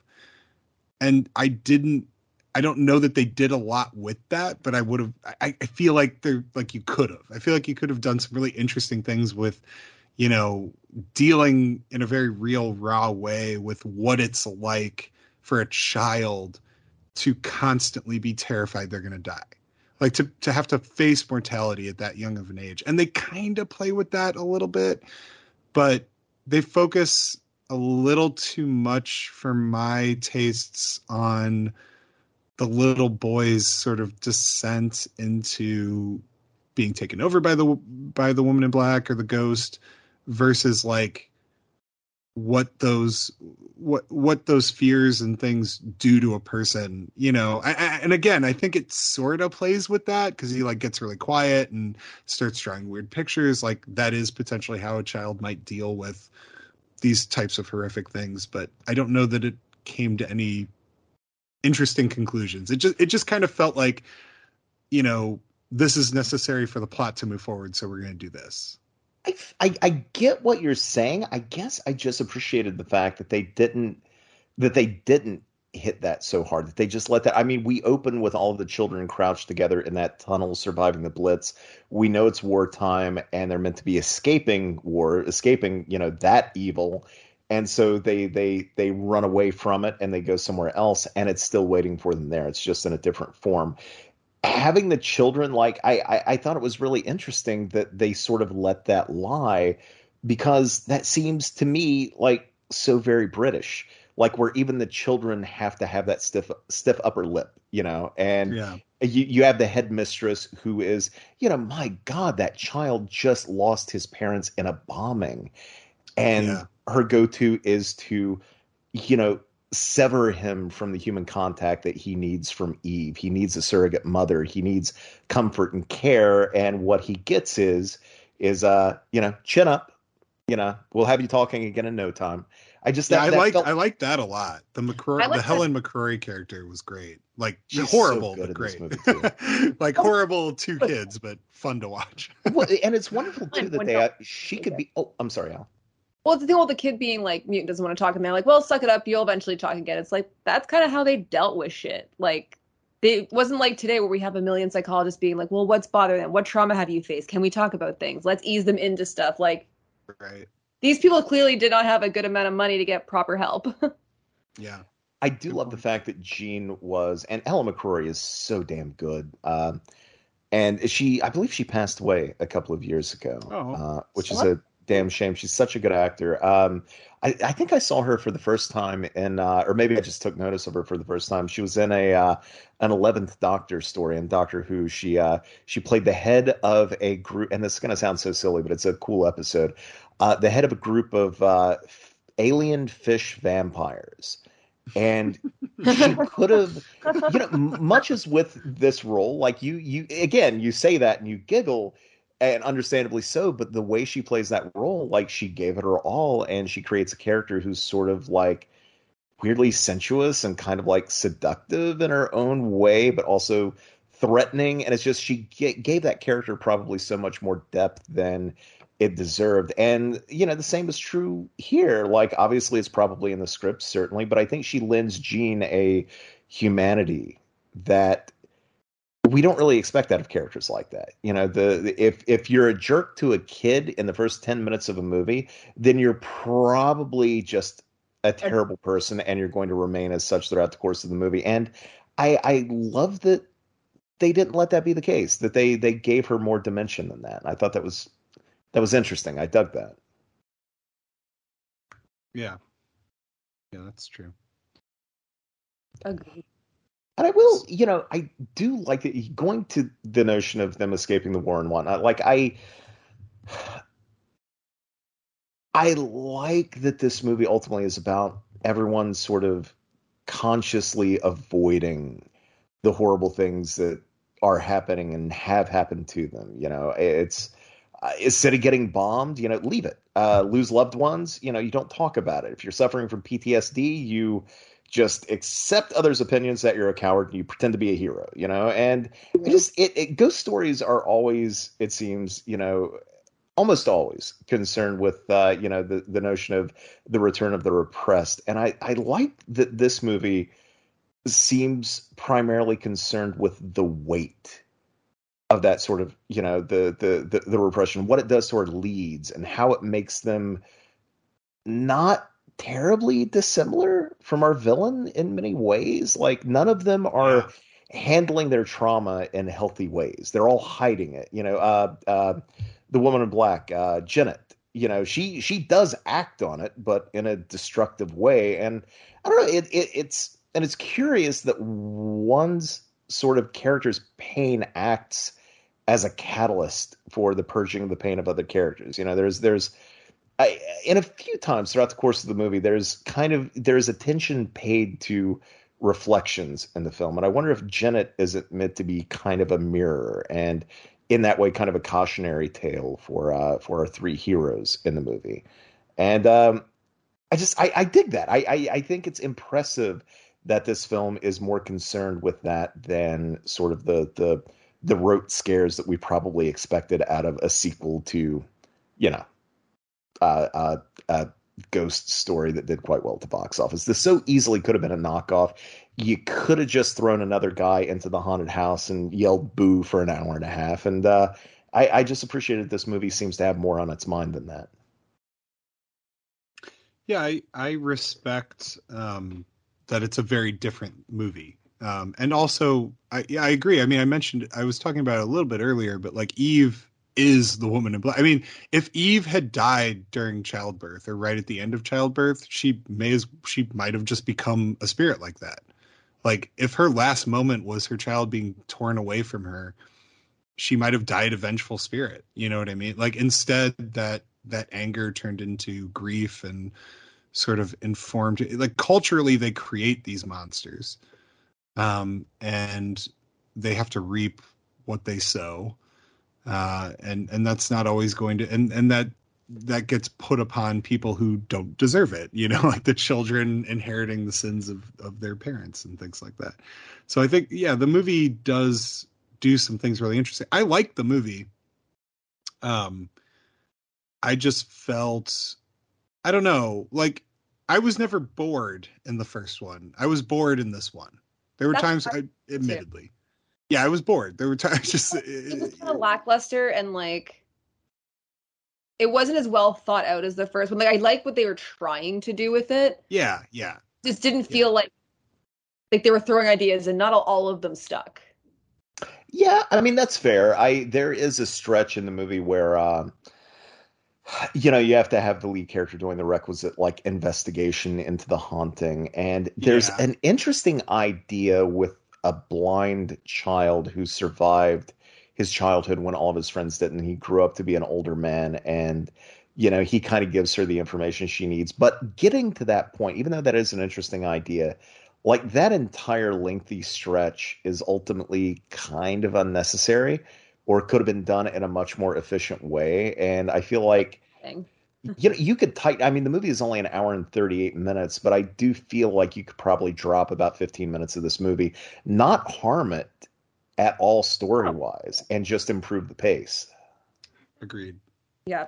My God, it's a gorgeous shot though when she's standing against the silhouette of that tree and in the field, and it's just such a damned beautiful. I will say this, like as much as I like the previous movie, and I think this is a much better looking film. Oh yeah, for sure. It's brighter. Like I felt like the first one lived in so much darkness, and this one at least has some light and some because before they couldn't explore the property because it was all like marshy and gross, and now it's kind of overgrown and you can kind of go outside a bit more. And there's life to it with the kids being there. Yeah, it's a striking film visually. And you touched on it earlier, Jinx. I will say, I think the jump scares in this one are much more tasteful.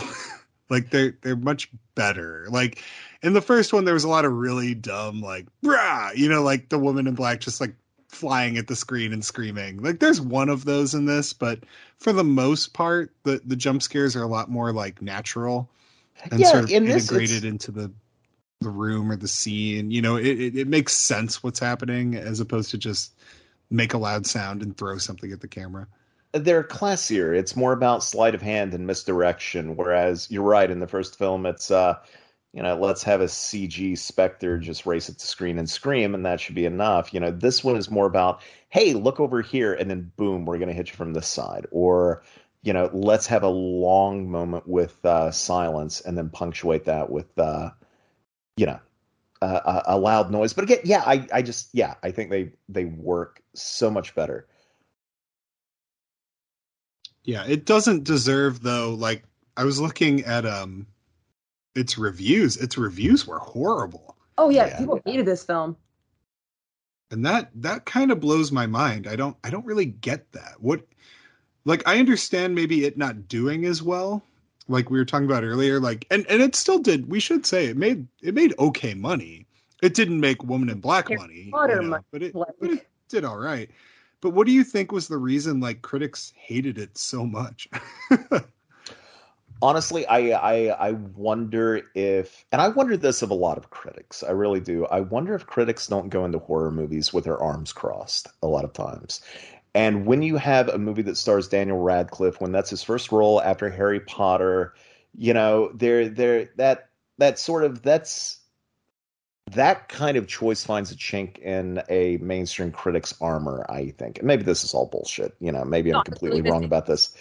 But I feel like that probably lent that first movie an air of prestige that allowed critics to, let their guard down and actually enjoy it. And then they wrote about it. Whereas with this, you're coming into a sequel. It's a horror movie. It doesn't have a lead actor anchoring it.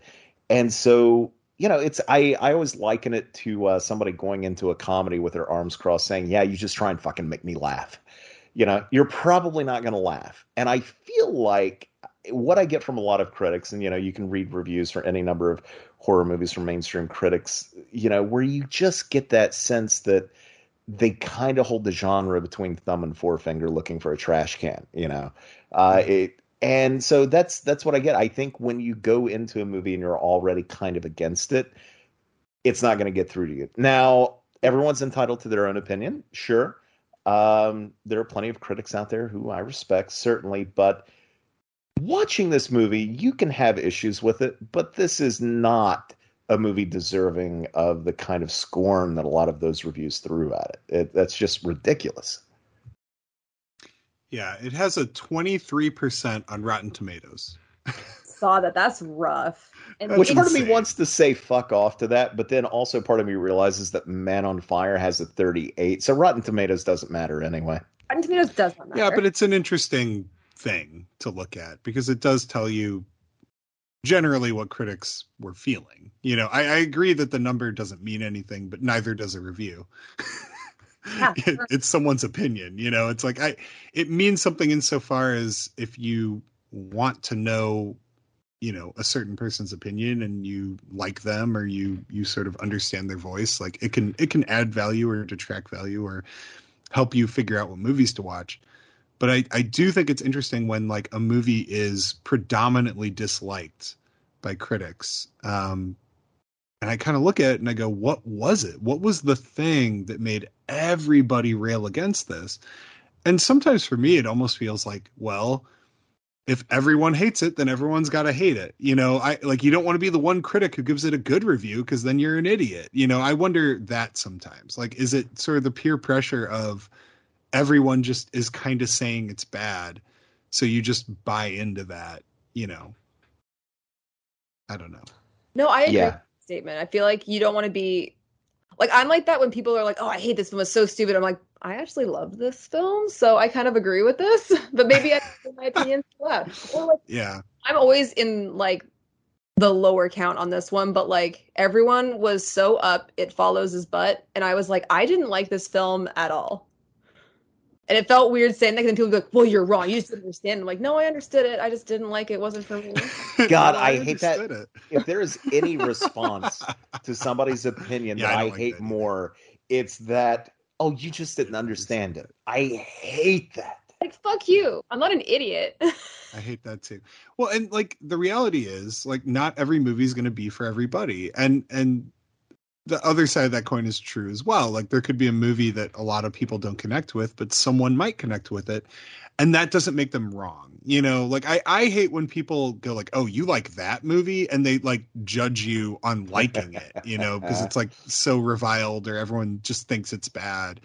And you're kind of like, yeah, I love it. And it shouldn't matter that, you know, like I can like this and you can hate it and that's fine. And we can talk about it. Like, it's fun to have a conversation where you disagree, but it's when it becomes like judgment from one side about the type of person you are or your capability of, like you said, Jinx, understanding a movie because you disagree on it. That's a crazy thing. It's so imagine applying that notion to anything else that's not art. Like, I don't like onions, but maybe you just don't understand onions. Yeah. Fuck you guys. Like, it's so stupid. And here's the thing. I love getting it, and Paul, Allie, you both know this very well. Like, I love getting into a good movie brawl. But Paul, I agree with you. Like, it's your favorite thing. I adore it. I really do. It's fun. It goes back to my theater days when we'd watch movies after hours, and we'd always, you know, if it's a 2-hour movie, we were allowing 3 hours because we would inevitably have these great post-movie chats standing outside in the dark, you know, right outside the theater and just talking about the movie at length. I miss those days. But no, yeah, you're right. When it gets to the point where it's judgmental, when it gets to the point where it's kind of like there's animosity that grows over a differing opinion, like that's just silly. Mm-hmm. Can we talk about Phoebe Fox? People so hard if they say, hey, you a movie I fucking loved, dash cam. Are you gonna be like, hey, fuck you, you're so fucking wrong? Leave it to Allie to point out that I would probably take a swing at somebody over that opinion. No, I wouldn't. Honestly, no bullshit. If somebody said, man, I just fucking love that movie, one, I would have to qualify, you know, their opinion by asking like what their views on like masking and vaxxing and whatnot are to see if like that's the sort of in. Yeah. But otherwise, I would just be fascinated to sit down with somebody and listen to why they liked it. Mm-hmm. And I got to tell you, there aren't many folks out there. Like, the one opinion that turned me on to finally watching that movie, like, I've been wanting to reach out to him in DMs, just being like, hey, could you maybe talk a little more about that? Because I'm you know, fucking curious. I did check Letterboxd, and there were some people I respect that gave it very good reviews. So I don't know. It's weird. I also trust Letterboxd because a lot of people gave Unbearable Weight of Massive Talent shitty reviews, and I was like, how dare you? You didn't understand the film. Hey, on the plus side, Ellie, I gave Unbearable Weight of Massive Talent on Letterboxd a perfect 5 out of 5. So yeah, I was like, and I don't give many movies a 5.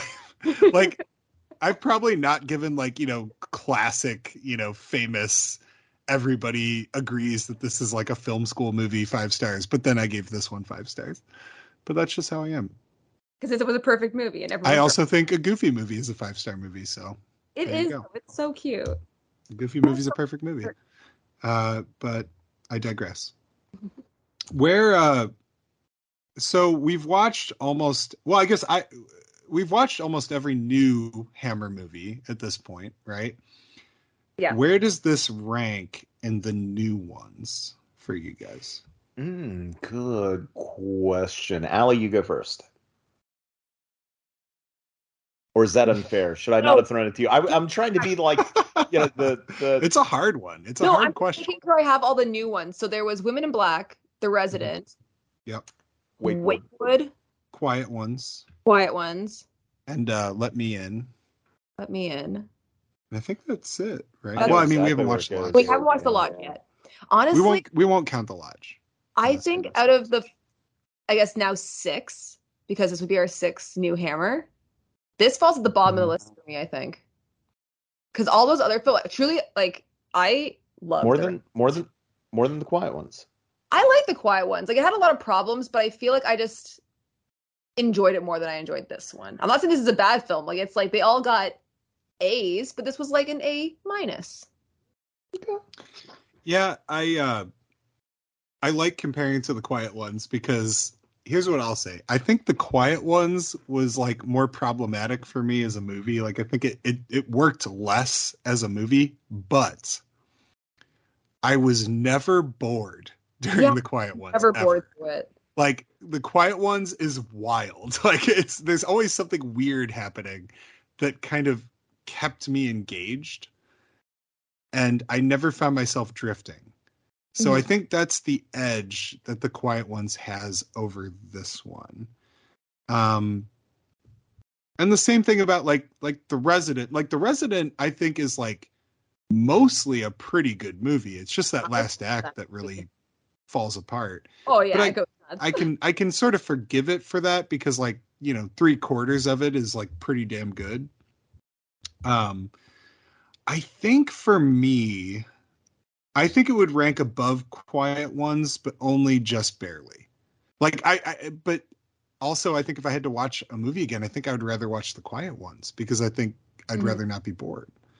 Same. So would this movie be your like 5th rank in that? Yeah. It would be 5.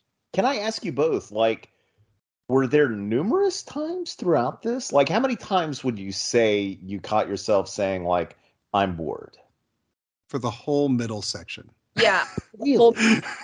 like even this stuff. Like 40 minutes. Like the back and forth between. Yeah, I don't know. I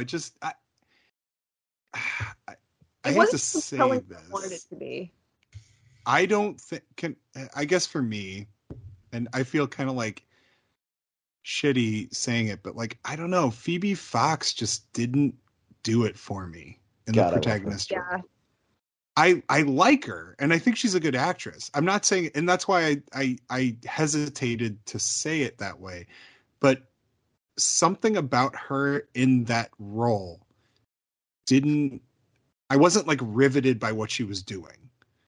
I was much more interested when Helen McCrory was on screen, because her character, I think it's maybe the nature of her character. Her character is a bit of a, she's trying to please everybody. She's sort of reserved.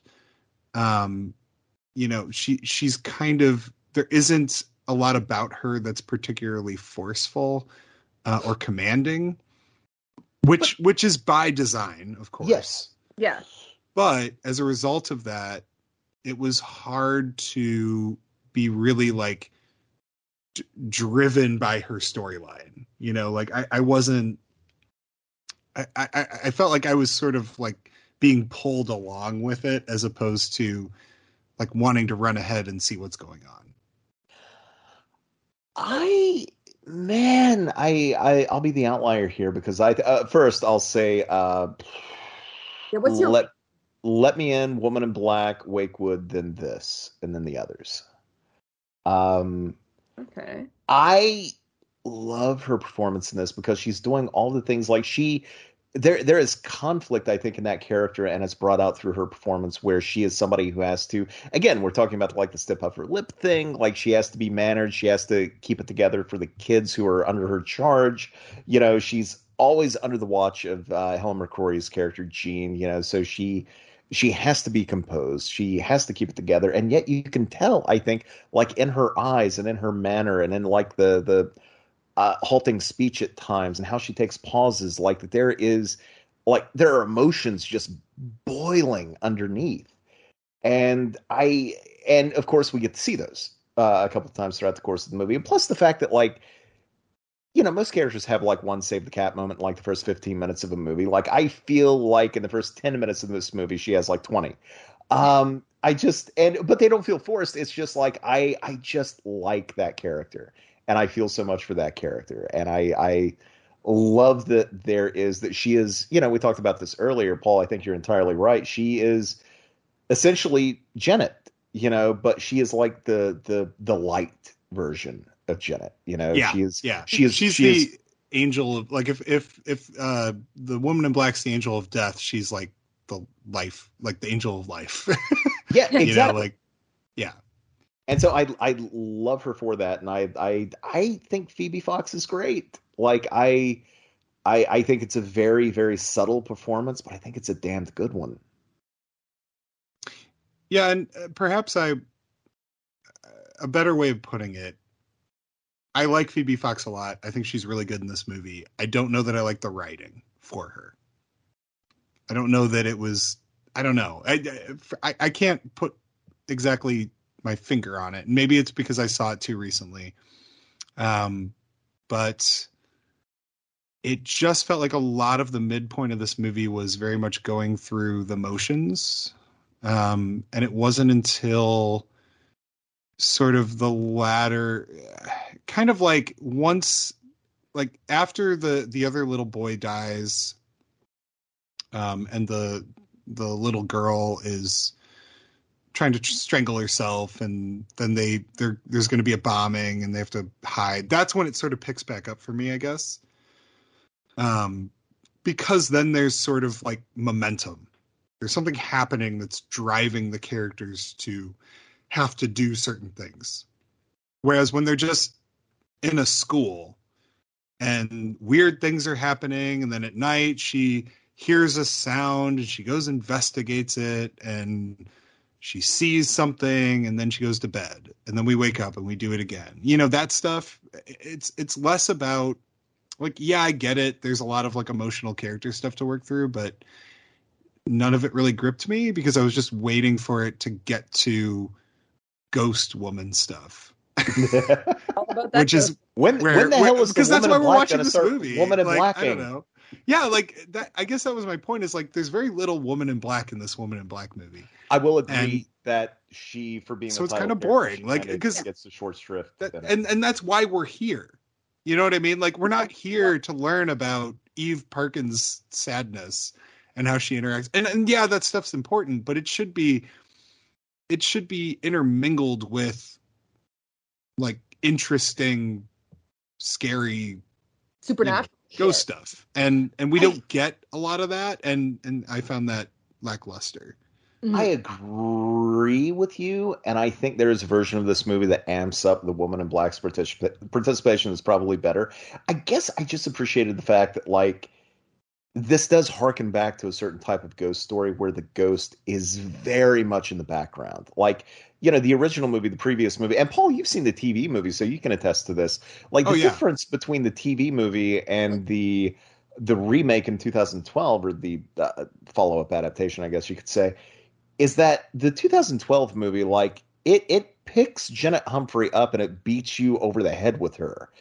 Throughout the course of the movie, it's like, hey, there she is. Hey, there she is again. Holy shit, she's over there now. And oh my God, it doesn't stop with her. Whereas this movie, I like that it feels more like an Arthur Machen story, or like a Ghost Story for Christmas, or those great TV movies that Britain had back in like the 70s, where the supernatural aspect really does take a backseat to the human characters and what they're going through, and how the supernatural and how the haunting complements their story as opposed to becoming their story. You know what I mean? Now, I agree with you too that I think the midsection of the movie does drag. I think it could use a lot of trimming, but that's the thing. Oh, sorry. Go ahead.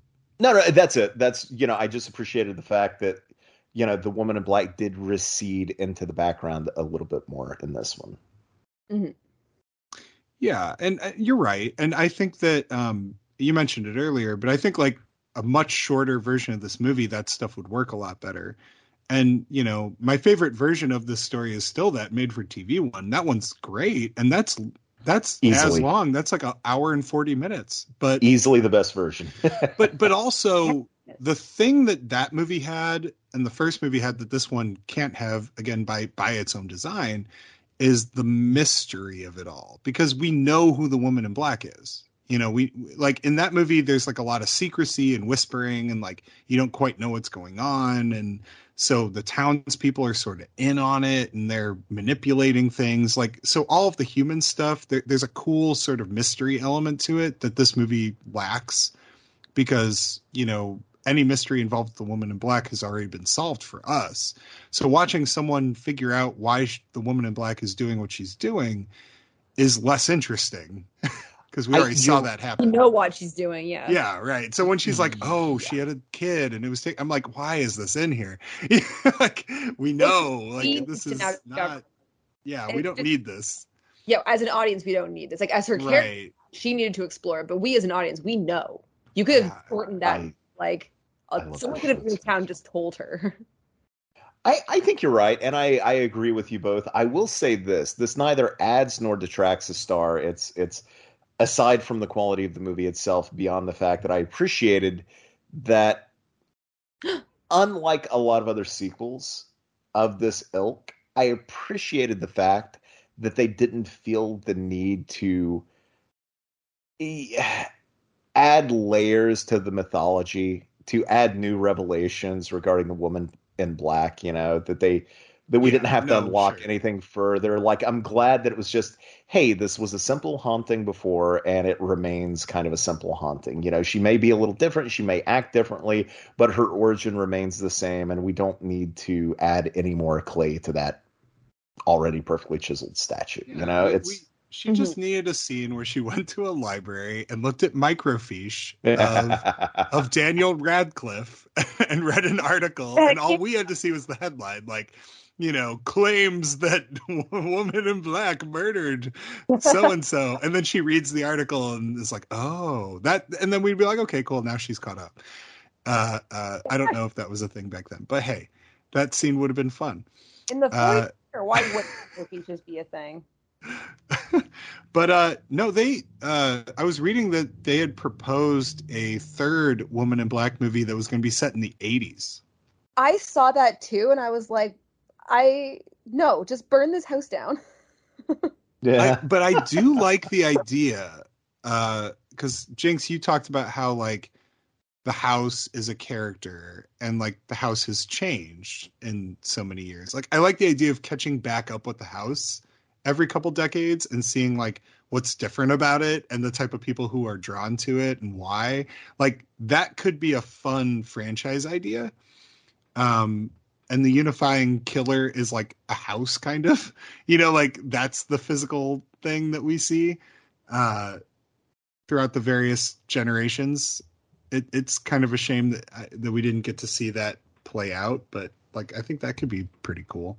But also, how much of the house would still be like? It's pretty decrepit. True. Yeah. If no one was I think if it came back, someone would have had to. Like, I think the only way to make a third movie is if in the 80s, especially at that time, someone would have to like bought it and like done up the house nice again. like revamped it a bit and trying to sell it as like, oh, this is such a nice like vacation spot. Restored like in this nice, or set it in like 2020. It's now an Airbnb. Ooh. Set it in the year 3500. Aliens land. Station. Okay, so hear me out. Found footage Woman in Black. No. Sold. God, no. Sold. Okay. Dash Cam 2. Woman in Black dash cam crossover. And stop recording, close laptop, burn everything to the ground, punch kitten.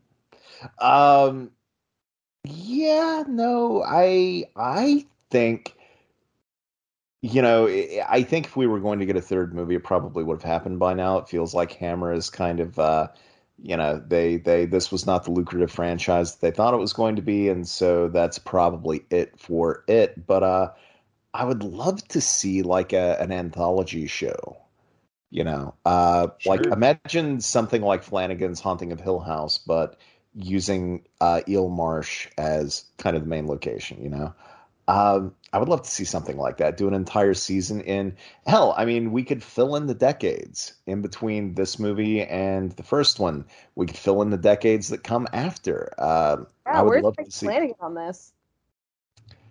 So, or do just one season where it does all of that at once. You have intersecting stories throughout time, but all set in this house and with that haunting. I don't know. I think there is more story to mine with that character. Like the original version, we talked about this at the beginning, the original version of 2, where it would have been, military, mentally ill military, personnel who are housed there, that would be pretty amazing to see. Now, what if the Woman in Black then started going into children's dreams and taking them over, and then we have to get Patrick Wilson involved to come and save the kids? Only if you use like Nightmare on Elm Street imagery and Kate Bush is running up that hill. I still haven't watched the new Stranger Things.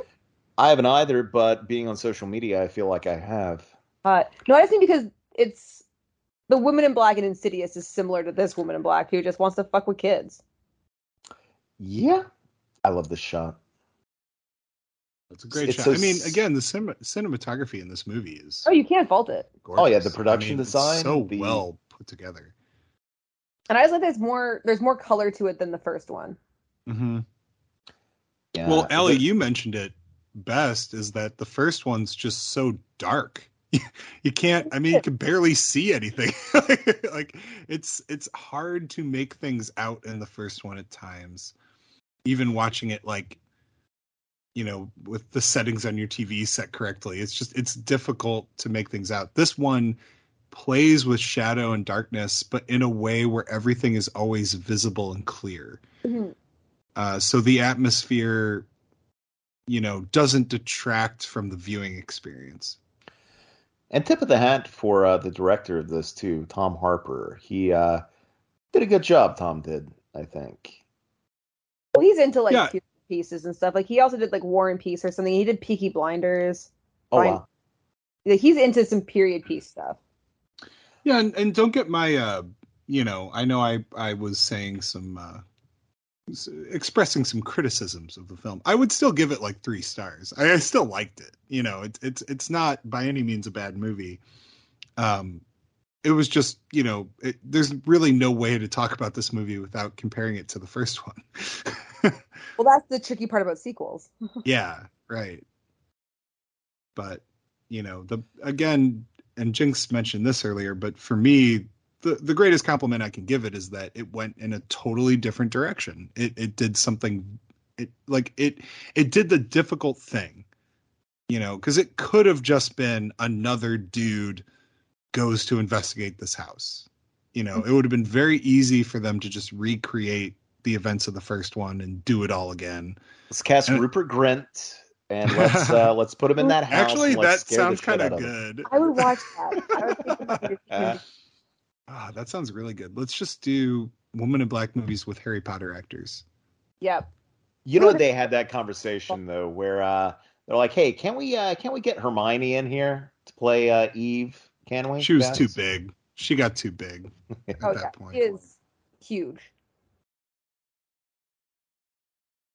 Yeah, so there was an interesting thing that happened with this film early on in its production. So I noted, it was announced in 2012, not long after the release of the first movie, the release and the success of the first film, that they were going to do a follow-up. There was that initial synopsis where they talked of being like a mental hospital of sorts. And then eventually that changed to children. What's interesting is that a screenplay was written for that movie. It was, written by John Croker, who gets the credit on this film. Although they do this weird stylistic thing with the letters of each name where they kind of fade in and out. What's weird is on his name, the C is almost entirely absent at the end. Look for it. If I were that guy, I would be pissed that they mostly credited me as John Roker. So I don't know. Yeah. But Croker wrote the script, and well in advance of the movie not only coming out but possibly going into production, I would have to check the timeline here, they released a novelization of his screenplay as a standalone book. At the time, Hammer was really getting into different types of media. I think they sponsored a stage play at one point. They were doing audio books, or audio plays rather. I think they still do some stuff like that. At a certain point, they got into comic books and sort of dipped their toes into that. And one of the things that they did, they started up a novel line of Hammer branded books. And it was a mix of novelizations of classic Hammer movies. Weirdly enough, not merely reprints of novelizations that already existed, like in The Return of Frankenstein's case, or The Revenge of Frankenstein. And I think there was a Kronos novel too. But they were also acquiring books and putting them out, potentially for adaptation later on. And although a lot of those, I think none of those actually came to fruition. But one of the books they put out was this novelization of The Woman in Black. There was no 2 in the title. It was simply called The Woman in Black, Angel of Death. And it was written by Martin Waits, who has kind of a different writing style than Susan Hill, certainly. So I don't know, it's just weird that in this day and age of like the internet and social media and everyone wanting to spoil a movie while it's still shooting, while it's still in production, and studios do their damnedest to keep a lid on all that stuff and, sort of engage in trickery on social media and have their actors lie about what elements are actually in the film and so on and so forth. Hammer was just like, you know what? If you want to read the thing, here you go. Like, the movie's not going to be out for another 2 years, but you know what? Knock yourself out. It's just so weird to me, but I kind of love it. I do too. I love like a petty kind of way. Like, oh, fuck you guys. You here, read the fucking script, all right? That is pretty great. You write a better script than God.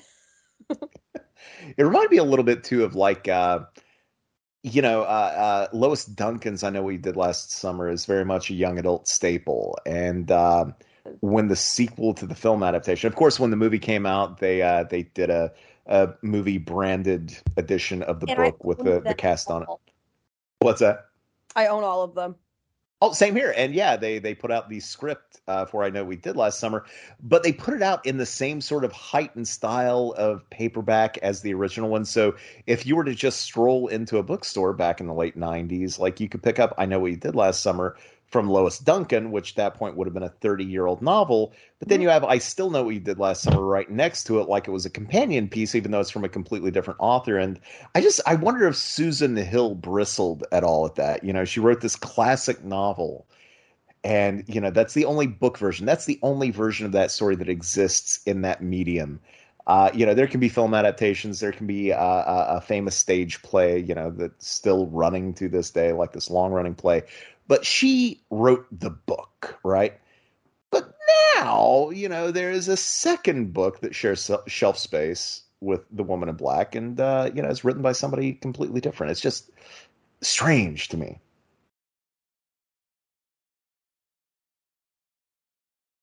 I think about weird things too often. I've never read the book, but I like the movie. It's if you've seen the original TV movie and the 2012 film, like they're both fairly faithful. Like they deviate in some significant ways, but for the most part, yeah. I would love to see the play. Yeah, the play would be very interesting to see. Because weirdly enough, like the play is the first adaptation that the novel ever had, and it's wildly different structurally. Like they take some big swings with that story that are very, very cool. But yeah.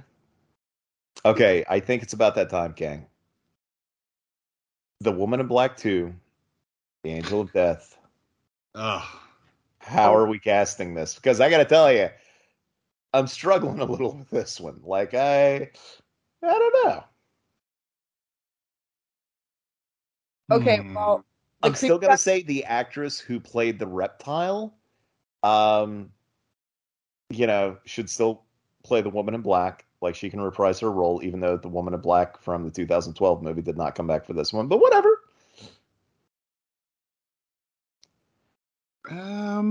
The creepy guy who strangles her, every ounce of me wants that to be Mike White, who isn't part of Hammer at all. He's just a comedian. And I think he looks like that guy, and it could work. And I would like to see Mike White in something creepy. You're not wrong. Can Ripper be like the bus driver guy who brings them there and like shows up occasionally? I feel like everybody we would normally cast should be the bus driver. It's like, who's going to be the bus driver? Michael Ripper, but also Peter Cushing, maybe Christopher Lee. Just, everybody. Just bring in everybody. Everybody. Even though she doesn't really like look like her, I just think of like Barbara Shelley as the Eve character. Would be cool. I think she could give such like a nuanced, introspective performance that I think she could really pull that off. She could. I could see a lot of similarities between the two. Yeah, who would play Harry? That's hard. That's so hard. I don't know. Who would play Harry? The best I can figure is that you get the guy who played Hans in Frankenstein Created Woman. Get Robert Morse to play him. Okay. Strap it loud. Yeah. I could see that. What about? And it's a different direction. Don't say Ralph Bates. Don't say I Ralph wasn't going to Bates. say Ralph Bates. I wasn't. Honest to God, hand to God, was not going to say Ralph Bates. I was thinking Francis Matthews. Remind me. Okay. So like Charles Kent in Dracula Prince of Darkness. Or okay. He was also in Rasputin Mad Monk. Yeah. Like he's just kind of a young, handsome, charismatic guy who has the ability. He didn't play a character quite like Harry, but I could see him as an interesting love interest, and and he's a very like sort of charismatic British dude, and I think it would be really cool to see him kind of emasculated at the end. I think that would work well for him. Yeah. He needs to be taken down a peg. By the way, we were talking blind guy. Like, that's got to be Patrick Troughton, right? Yes. Yeah. Yeah. Well, and the problem with Barbara Shelley as Eve is she could also play the Gene Hogg character really well. Exactly. Yes. Any role. But like she would be so good as like a repressed, like, I don't know. She could just nutty professor this and play all the female roles. Or, you know what? If we're doing the whole Prince of Darkness thing with Francis Matthews, what if you brought in Suzanne Farmer as Eve and Barbara Shelley played Jean?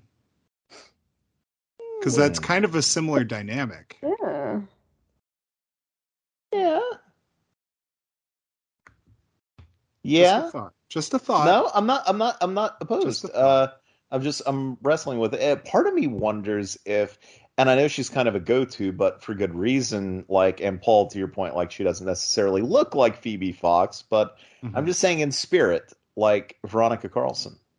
I was thinking Veronica Carlson too, that I'm like, I don't know if I want to say it though. Because I feel like I always say Carlson. Throw it out there. I like yeah, I mean, she could do it.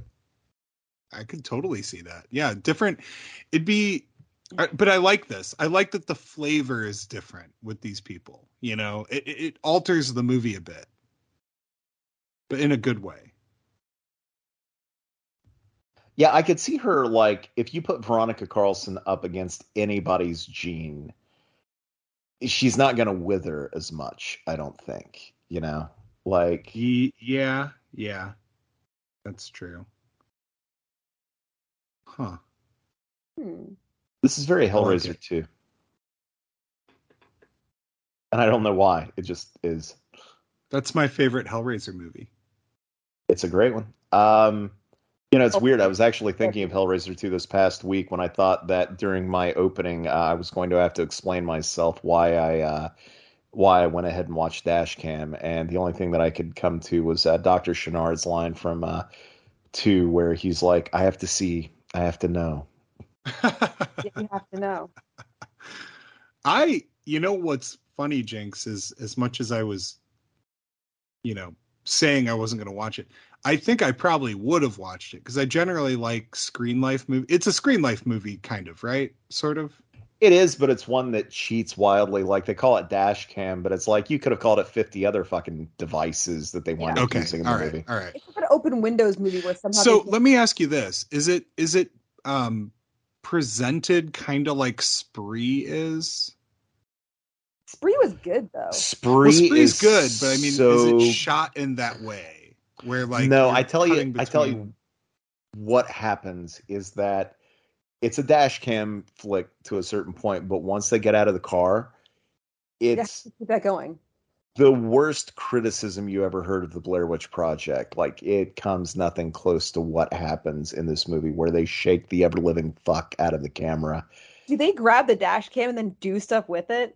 I kind of, there's, you know, they leap from like, it's so very, and here's the thing, as a character, she is so fucking disgusting and awful. And I'm not even talking about her political views. Like, they do this thing that I'm sure they thought was oh so fucking precious, but anytime she's scared or on the run or in distress, she shouts obscenities.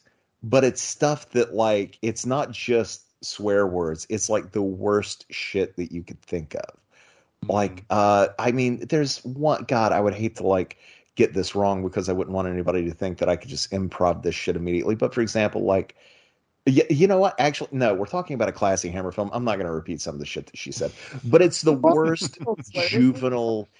It's like the worst juvenile, like, weird little douchebag you knew in high school who's trying to impress everybody by saying every swear word and horrible thing that comes to mind. It's awful. It's truly, truly awful. That sucks. Huh. Come on. Well, anyway, I will not watch it now. You have solidified it to the point where I, honest to God, don't think I'm ever going to watch it. But here's the thing. My fear is that with my rant at the very beginning, because I'm this way and I can't fault anybody for this, but when a movie creates such an extreme reaction, even though the person telling me not to watch something, it probably has my best interest at heart and doesn't want me to watch it, and I probably shouldn't watch it. If somebody has that kind of extreme reaction, I got to tell you, like, I kind of want to watch it. I kind of want to see for myself. I have to see. I have to know, you know. I genuinely do not want anybody to watch this movie. Don't see it for yourself. Don't forget dropping the $6 it's going to take you to rent on VOD, or the 15 or 20 it would take to buy the DVD or Blu-ray later on. I'm talking about loss of life here. Yeah. Life's too short. Money elsewhere. Yeah. Like, you don't need to devote 90 minutes of your life to that damn movie. Oh. I'm not going to watch it then. And if you do, because I know there are people out there listening who are like, I'm going to watch it anyway. I'm going to do it. Then let me tell you this. If you do give it a shot, there's going to come a point early in the movie when you're like, oh, this is terrible. I wonder if it gets any better. Should I keep watching? Let me tell you, it's not going to get any better. It's only going to get worse. Go ahead and tap out. You gave it a shot. You can move on now. Fair. I love the all of the Causeway stuff in this movie. is so great. Oh yeah, like the little flying behind Harry early on when he was driving the bike, and just the way, I mean, it's such a damn good looking film. I really do like the 2012 movie. I do, but yeah, Allie, you're right. Like it was, everything was just cast into darkness. Whereas this one, like it's every frame is almost like a painting. Well, and like everything is physically there, like there's not a lot of like CGI creation in this movie, which I really appreciate. Like I watched the little making of, I mean, it wasn't much. There's like a 15-minute making of on the Blu-ray. But like, it really gave you a sense of like how much they created, like all of the set design, and like they shot on this actual causeway where like every 4 hours the tide came in. So they had to like, stop filming, and it was a hassle. It was a hassle to make the movie, but they did it, and everything is physically there. So there's a sense of place and practicality to it that really makes the movie feel, I don't know, more impactful in that way. Like the first one, we complained about sort of the CGI feel of it. Like the fog felt very digital, and it often took away from some of the, the atmosphere it was trying to build. I like that. And again, I like that movie a lot. But I do think this one learned from some of those mistakes, and, made the place more of have a stronger presence in some ways than the first one did. I do love the fact that they have Eve, and I'm not saying I agree with the assessment at all, but just as a shorthand, we'll say, I like that they have Eve kiss the coward and not the hero. Like, we waited all the way until that moment for him to actually reveal his true self before she actually, kisses him. I don't know. I think that's a neat moment. Yeah. Mm-hmm. Well, like, the truth is more attractive than the lie. Mm. And I did love this set too. But again, Paul, you were talking about how this movie, it should have done more with the sort of war parallels. But to me, like, I love the idea that, they escaped the city, they escaped the Blitz, and where did it lead them? It led them to hunkering down again, and possibly eventually here in a few minutes, like, being under threat of bombing once more. It's the idea that, like, no matter where you go, like, war is going to find you in that world, Yeah, right. And I'm not saying it doesn't do anything with war. I don't know. I felt like the war stuff comes up when it's like necessary for the plot. Like I didn't feel like it was always sort of like present in the way that maybe I was hoping it was. I think a good comparison would be like, and it's funny because I brought up Del Toro earlier by comparing it to Crimson Peak. But I think about like Devil's Backbone, where it's a bunch of kids, trying to go about their business, and there's a unexploded bomb in the middle of their like playground or something, essentially. And so the threat and presence of war, and that was a movie that takes place during like the Spanish Civil War. But the threat and presence of war is like always there. And it's also a ghost story, right? So they're sort of haunted by a spirit that's, questionable whether or not it's malevolent. But I think that movie is a good example of one that like the allegory is ever present without maybe like hitting you over the head like a frying pan. Whereas this one, I don't even know that I would call her an allegory for war, even though it just feels like she should be. You know what I mean? If that makes sense. Yeah, I felt like they should have leaned more into her being an allegory for war, or just, she's an allegory for you don't get to have kids. Kids must die. Yeah, I get that, and I think that would have been a valid approach. I don't know that it had to be that. It surely wasn't. I like the idea that there are essentially three spaces that these characters exist in throughout the course of the movie. and they're never safe at any turn, you know. And they're three very, very different places, but it's, you know, there are three different threats that follow them, I think, in a way. Well, arguably two, but I don't know. I guess it goes back to, like, I think if we were going to make the Woman in Black more of an allegory, then I think we would have to pull her out of the shadows a little bit more. We would have to get her more involved in the plot. And again, it would have been totally valid. Me personally, I kind of appreciated the fact that they sort of relegated her to the shadows in this. They could have given her like a little Hitler mustache. I mean, that would have. Springtime for Janet. I don't know if it was the best idea in the world to take these children to a fake Air Force base that purely exists to be bombed. Maybe that wasn't the smartest move. Yeah, it wasn't the best. But I do like, I mean, it is a sound decision in that, well, of course it's going to be safe. It's out in the middle of nowhere. I'll just not fire up the baskets, you know? And then as soon as they get there, the Woman in Black, being an asshole, is like, yeah, I'm going to go ahead and fire up all the baskets. Let's go ahead and just crank the intensity up to 11. Why not? All these I do like the real fire. The real fire is very Hammer. Isn't that nice? Isn't that nice to see? It is nice, yeah. Am I fucking pyromaniac or like... No, I'm into it. I need real fire. Well, I mean, is it really a Hammer movie if there isn't fire at the end? I mean, there was fire at the end of the Quiet Ones, but... Yeah. Yeah, that one was a real Hammer. It was, but it was not real fire. So that was more of a CGI fire. CG Inferno? Don't know what that was. Just gonna go with it. Like Disco Inferno with CGI. Exactly. Thank you, Allie. I didn't actually want to say it after like warbling that, but I'm glad that you picked that up. Now I feel better. I need all the listeners to reference. I don't like these weird planes. I like am not a plane person, and I'm like, ooh.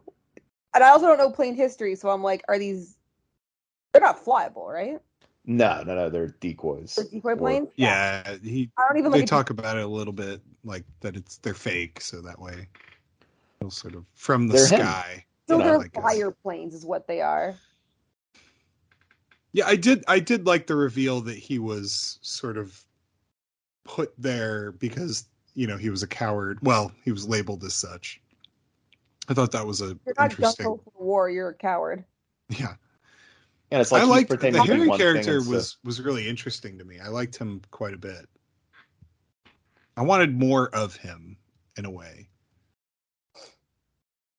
Okay, we're back to Hellraiser 2. I didn't like that jump scare. Here's the thing. I didn't either, but I appreciated the fact that it wasn't CG. Like, it was done practically. They did it with like ramping shutter speeds. I thought that was kind of cool. In the special features thing, they showed like how much work too went into making the Woman in Black in this, because like she is, but then when you see all that stuff, doesn't it frustrate you that they ruin it by like putting her in this like CGI filter though? Like they do all this work to make her look amazing. They're like, oh, we have all these fine layers to show her decomposition and all this shit. And then when you see her, it's like through this very digitized CGI fog. And you're like, just show us the makeup you did. Like, why are you ruining it? Hey, I'm stepping away for just a moment. Cool. Okay, Allie, we can finally talk about how good Dashcam is. Oh my god, Dashcam, perfect. I loved Dashcam. As a personal anti-vaxxer myself, I'm like here for it. Anyway. Oh my god, please think of an anti-vaxxer. I am fully triple vaxxed. Get your vaccines. I was going to say, I do like this third act a lot. Like, I am a big fan of how it concludes. It picks up in the third act. Like, it was the middle part where it was just a lot of walking and talking that. Yeah, right.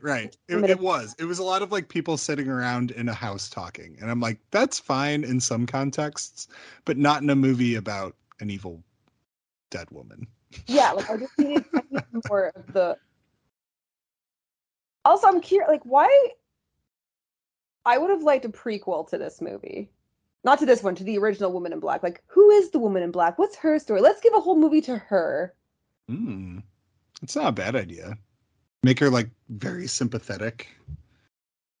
Yeah, because then she becomes very unsympathetic, and you're like, well, where's the turn? Yeah. Well, like, what if you did... Okay, so what I was thinking was that, what if you treated this like The Godfather 2?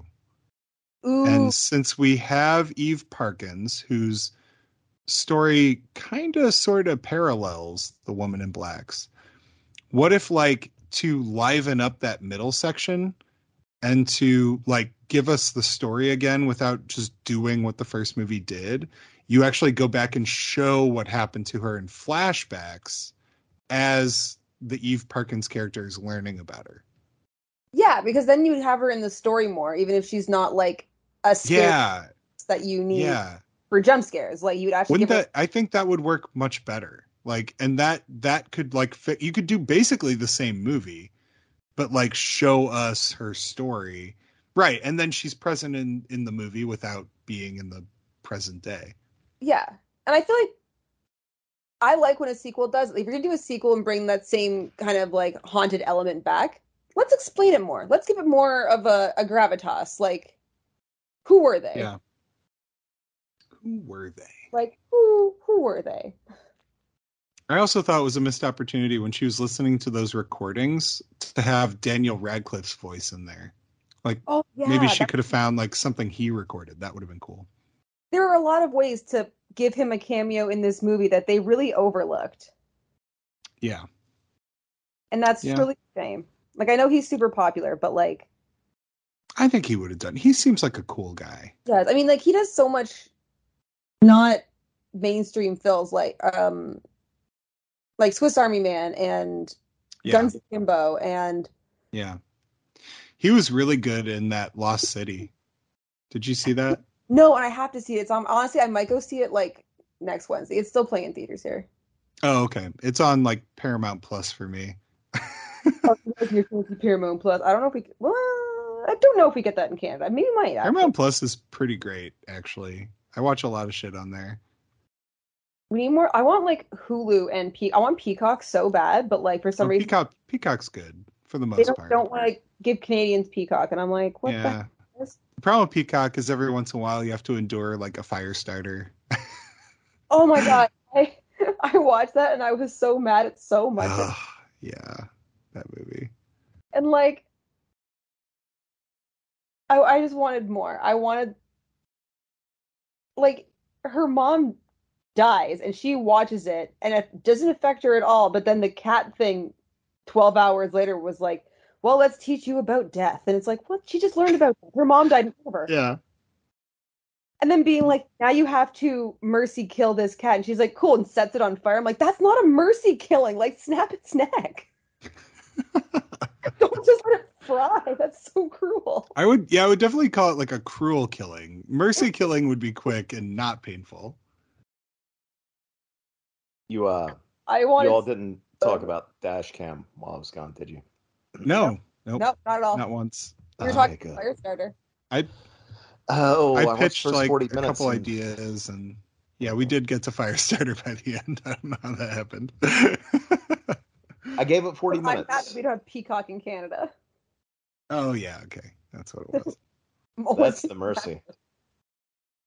By the way, on the way back in, I grabbed a box of Nestle Smarties, which I don't think we have here in America. So, Allie, thank you for sending them. I'm going to try them on air now. They're like M&M's, but different. M&M's, but different. Like they're just like a candy. Maybe I'll eat the Kit Kat popcorn bar after we're done recording before bed. Paul, I don't know if I need a candy bar before bed though. You need that one. Not need a mistake. Hey, this is interesting. It's like M&M's, but the shell is thicker, so there's more of like a crunch. Yeah, like I like Smarties. I like M&M's. Although Smarties doesn't do what M&M's does, where M&M's has all the different like peanut butter and pretzel and whatever. I'm like, Smarties is like, hey, we came up with a good idea and we're sticking with it for 20 years. I'm crunching here right now. This is pretty good. I like it. Good. We can hear your crunching. Yeah, right into the microphone. Is this what they call ASMR? Because I don't think I would like it if so. Well, I mean, people don't often chew. It's a lot of like low whispers and talks. Okay, go on. Jinx is like, I could do that. I get it. I get it now. The low whispery talk. But they also do ones where they like will grab stuff and be like, "I'm playing with a lighter," and that's all you would hear is like stuff like that, and you're like, I don't know if I like this. Paul's ASMR is just like rolling around empty beer cans and bottles, having them clink, and I guarantee you, there's an audience for that. Guys, you ready for my ASMR? Do it.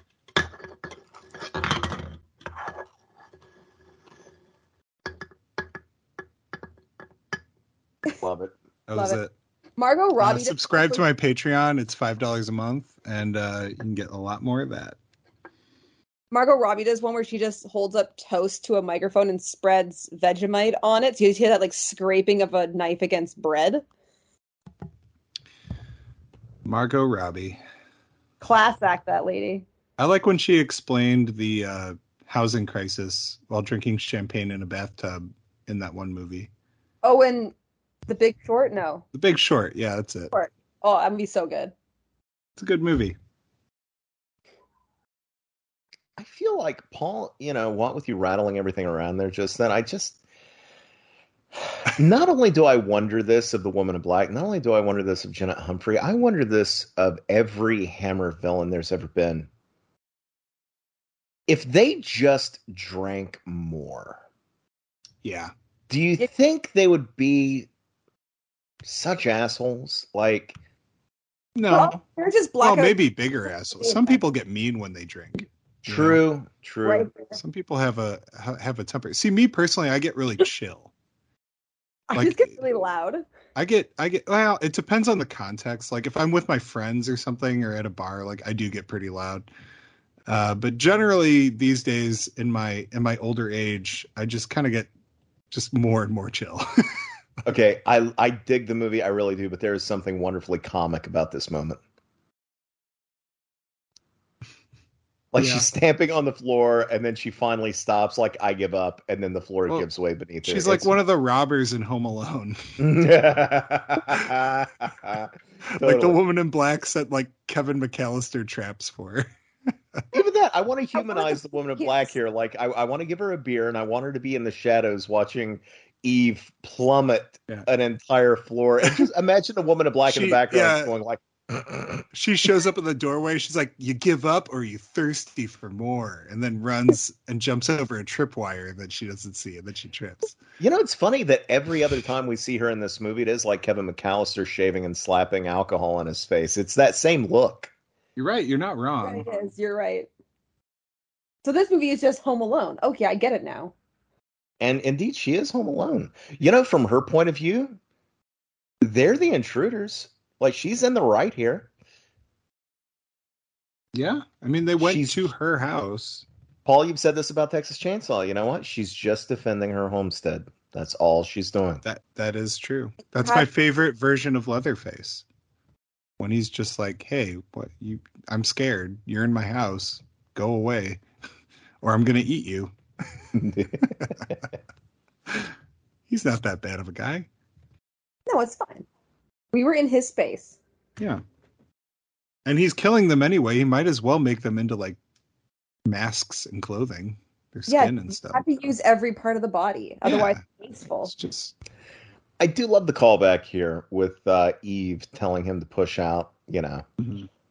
I love that Eve's approach is, to sort of, even though she doesn't necessarily do this in her own life, she recognizes that it is the best thing to do, to confront like the pain and to push it, to push it out with better memories, and as opposed to burying it simply, which is what Jean wants him to do, Yeah.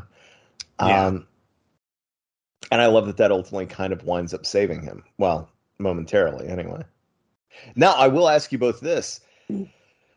given the ending of this movie and the fact that they made it so far beyond, like, you know, Eilmarsh and Crithin Gifford, they made it all the way back into the city. They've clearly set up elsewhere. The city is being cleaned up, and we can talk about that here in just a minute. The woman in black is glimpsed in Eve's apartment at the end. What do we think that means? Do you think that, you know, she and the boy are still kind of on the chopping block, or do you think Eve is right in that somehow, some way, Harry is watching over them and the woman in black is meant to be kept an arm's length from them forever? I think it means that a studio executive at the very end said, we have to have a jump scare at the end, so put that in your movie. That's what I think it means. Okay, that's exactly what happened. Explanation. If you have to contextualize it into the narrative, I guess it means they're not safe. they're kind of screwed no matter what. And you can't escape her. I mean, that's how I would take it, but I don't know. Does that mean that the woman in black can now live out in the world, or are they just personally haunted? Well, maybe it's like in Insidious, where it like follows you. Like, you know, if a ghost latches onto you, it just kind of follows you. But then why didn't that happen in the first one? Oh, I guess he died. He died at the end. Yeah. Yeah. No, that makes sense. Yeah. So I think it's more like she's attached to them until she kills them, and then. But what if they don't ever die and someone starts living in the house again? Does she have to make the decision, like, do I keep haunting these bitches? Do I go haunt these new bitches? This is what she's like a ghost that's really good at multitasking. So like she can sort of like simultaneously haunt, I think. That would be my answer in the third film. My take. I do like his little sweater. His little blue sweater. I do like that the world is kind of righted here in several ways. I hope that final moment doesn't mean that they're doomed. I hope that Eva's right, because, you know, everything has had a full arc here, like even down to Britain, you know. I mean, the coward, as it were, died a hero. The child who lost his parents now has a mother. The mother who lost her child has a child. The city has been returned to some sort of sense of normalcy. Like it's an earned ending, I think. Are we meant to think that the war is over? I don't think that time has passed. I mean, it's definitely post Blitz. Yeah. Yeah, I guess so. And I do love because the war couldn't possibly be over. No, I mean, it hasn't been 3 years. The kid's still a kid. I'm sure there's some stitching done here, but I do love this wonder. Like pulling out of the window. Me too. I actually wrote. Oh, sorry. Go ahead. Oh no, go ahead. I just wrote that in my notes that it was my favorite shot of the movie. It's a beautiful shot.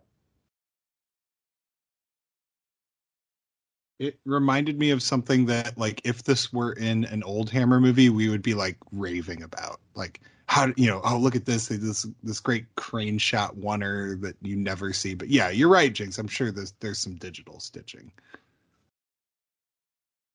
Maybe not, though. Maybe not. I mean, maybe he Hitchcocked it, you know? Or Argento'd it. We're still in the war, but the Blitz only lasted through 41, right? I don't know history that well. I don't know when it ended. I would guess that's probably accurate. 41 or 42.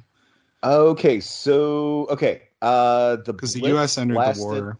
Oh my God! Could you imagine this? The Blitz lasted for 8 months and 5 days. 8 months of shelling. 8 months. Wow. It was from September 7th, 1940 through May 11th, 1941. Okay.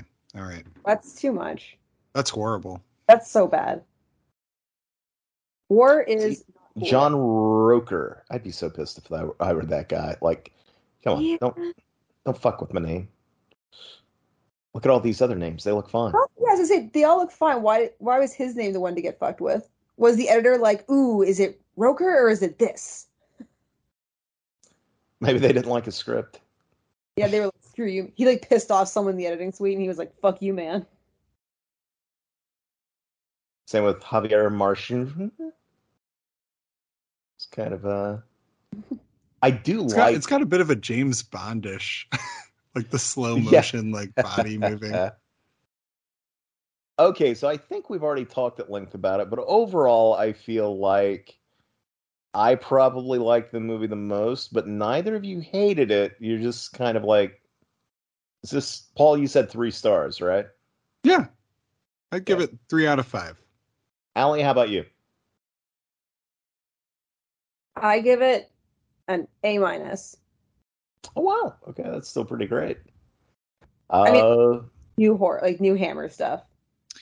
Yeah, I mean, the thing is, I've just really liked most of the new Hammer movies. Yeah, you know what I mean? Like, most of them have just been really good. Like, is it weird to say that even though, it's funny, we were talking about doing our top 5 or top 10 lists, I don't know that many of the new Hammer movies are going to make it, much as I love them. But I will say, as far as having, like, a solid run, I think new Hammer's, 10 year? Was it 10 years, say? I think new Hammer's 10-year run was probably stronger consistently than any 10 years of old Hammer, even though a lot of old Hammer, had like, well, I mean, for example, like if you go from 57 to 67, right? Like, yeah, I mean, that's a pretty there are going to be some immaculate amazing run. There are going to be some masterpieces in there, but there's also going to be a Curse of the Werewolf. So, whoa. Calm down, I'm sorry. You mean there's also going to be a top 3 best all-time Hammer movie in there? Yeah, there is. This was all our rankings are going to be really different, I think. They're going to be all over the place. Actually, it's going to be exactly the same except for that movie. That's pretty much what it's going to boil down to. I'm pretty sure you're wrong about that because you don't know what the obstruction is, and I'm actually kind of okay. The only obstruction that I'll be pissed about is if you tell me there can only be one Terrence Fisher movie. That'll be that is not the obstruction. Okay, well then I'm fine. Yeah, my list is. I'm totally fine. Here's the thing. I guess I need to tell you both in advance. Because otherwise, you can't really tell us on the Yeah. You're right. Well, what I could have told you is like, okay, gang, make a top 25, and then I'll introduce the obstruction. But forget that. Okay, I'm gonna go ahead and throw this out there, and you're both gonna. Okay, but here's the thing: if you let me tell you this, then there's no backing down from this. We have to do this. But I think you both are going to be on board once you hear. I accept the terms. Yeah. Allie, I need your thumbs up too. Can you see my thumbs up? I cannot. Well, I can because I'm spying on you. Knew it. Talk about this in DMs. Yeah, I was gonna say, aren't you like spying? The obstruction is we do our top. Let's go ahead and make it 10. We're going to do our top 10 Hammer films. Yep. And we have to omit. I actually meant omit, but it sounded like admit. You know what? It's late. I'm tired. We have to omit every Dracula and Frankenstein film.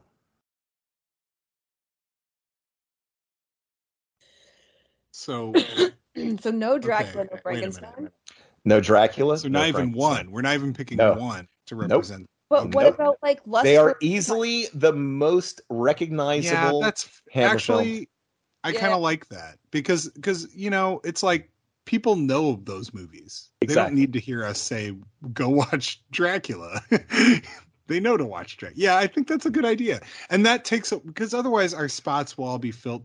Because I was going to just pick one from each franchise to represent my favorite. I was too. Ultimately, I know I was joking about saying I was going to take up one spot. I was going to try and play fair and do that. But I also know that would have driven me a little nuts. So by doing this, it takes away that pain. Yeah. Okay. Done. I agree. And I actually, and I joked about, there can only be one Terrence Fisher, but at the same time, I don't want my list to only be Fisher movies. So I probably will purposefully try to choose, a bit of something representing each of the core directors. I want a Don Sharp on there. I want a Gilling. Don Sharp is so good.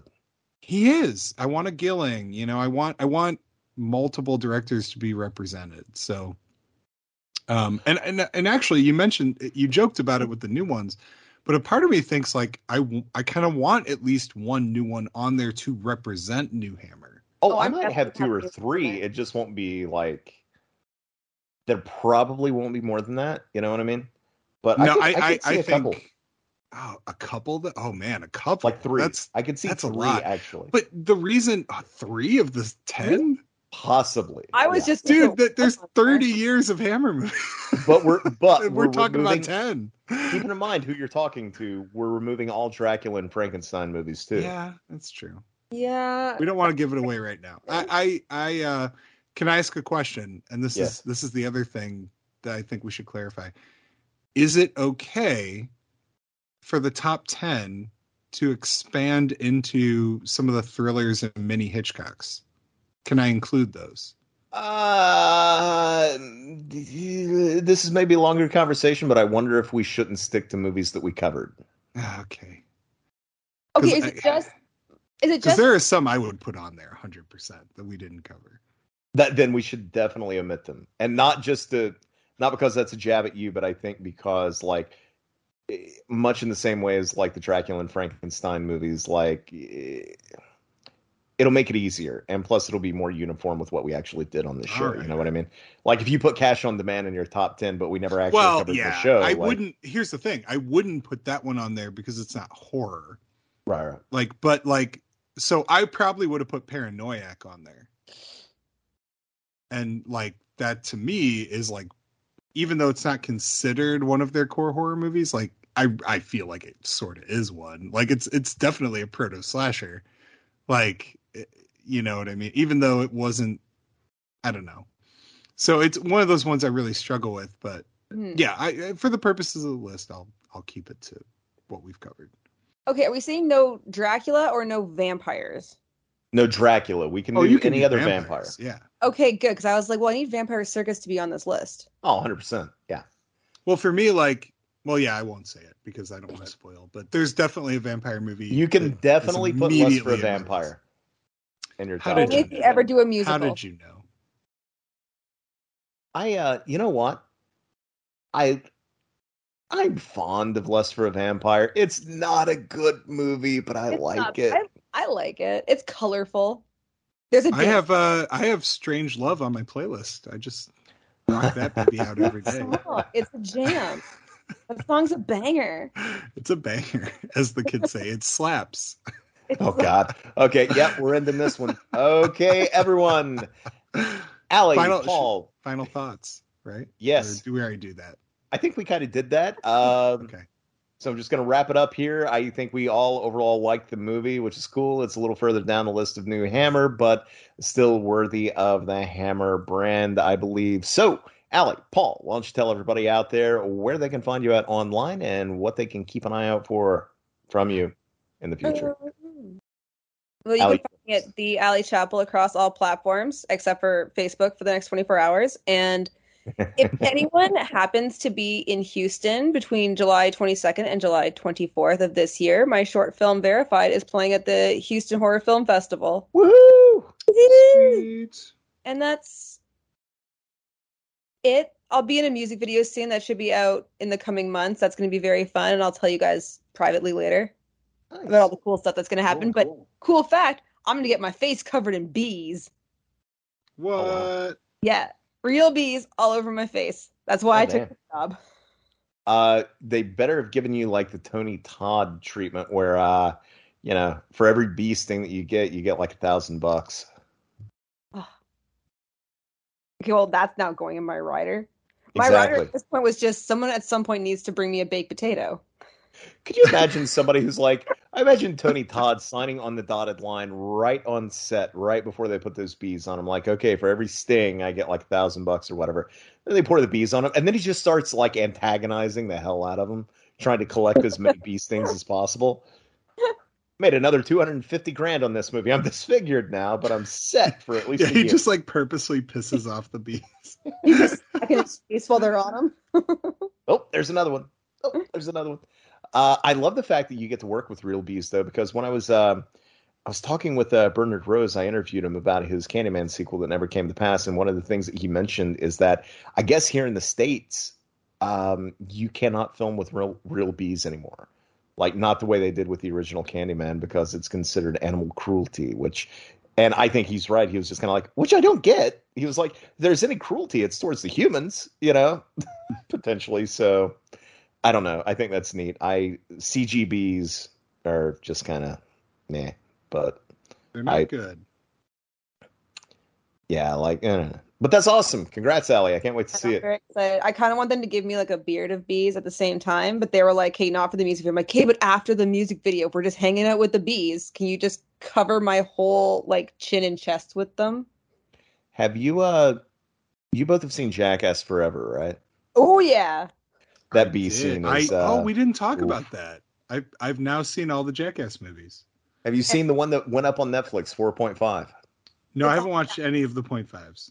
It's good. Oh, man, that's some of the best stuff in the 0.5s. You guys, I watched 4 Jackass movies for you. That's more.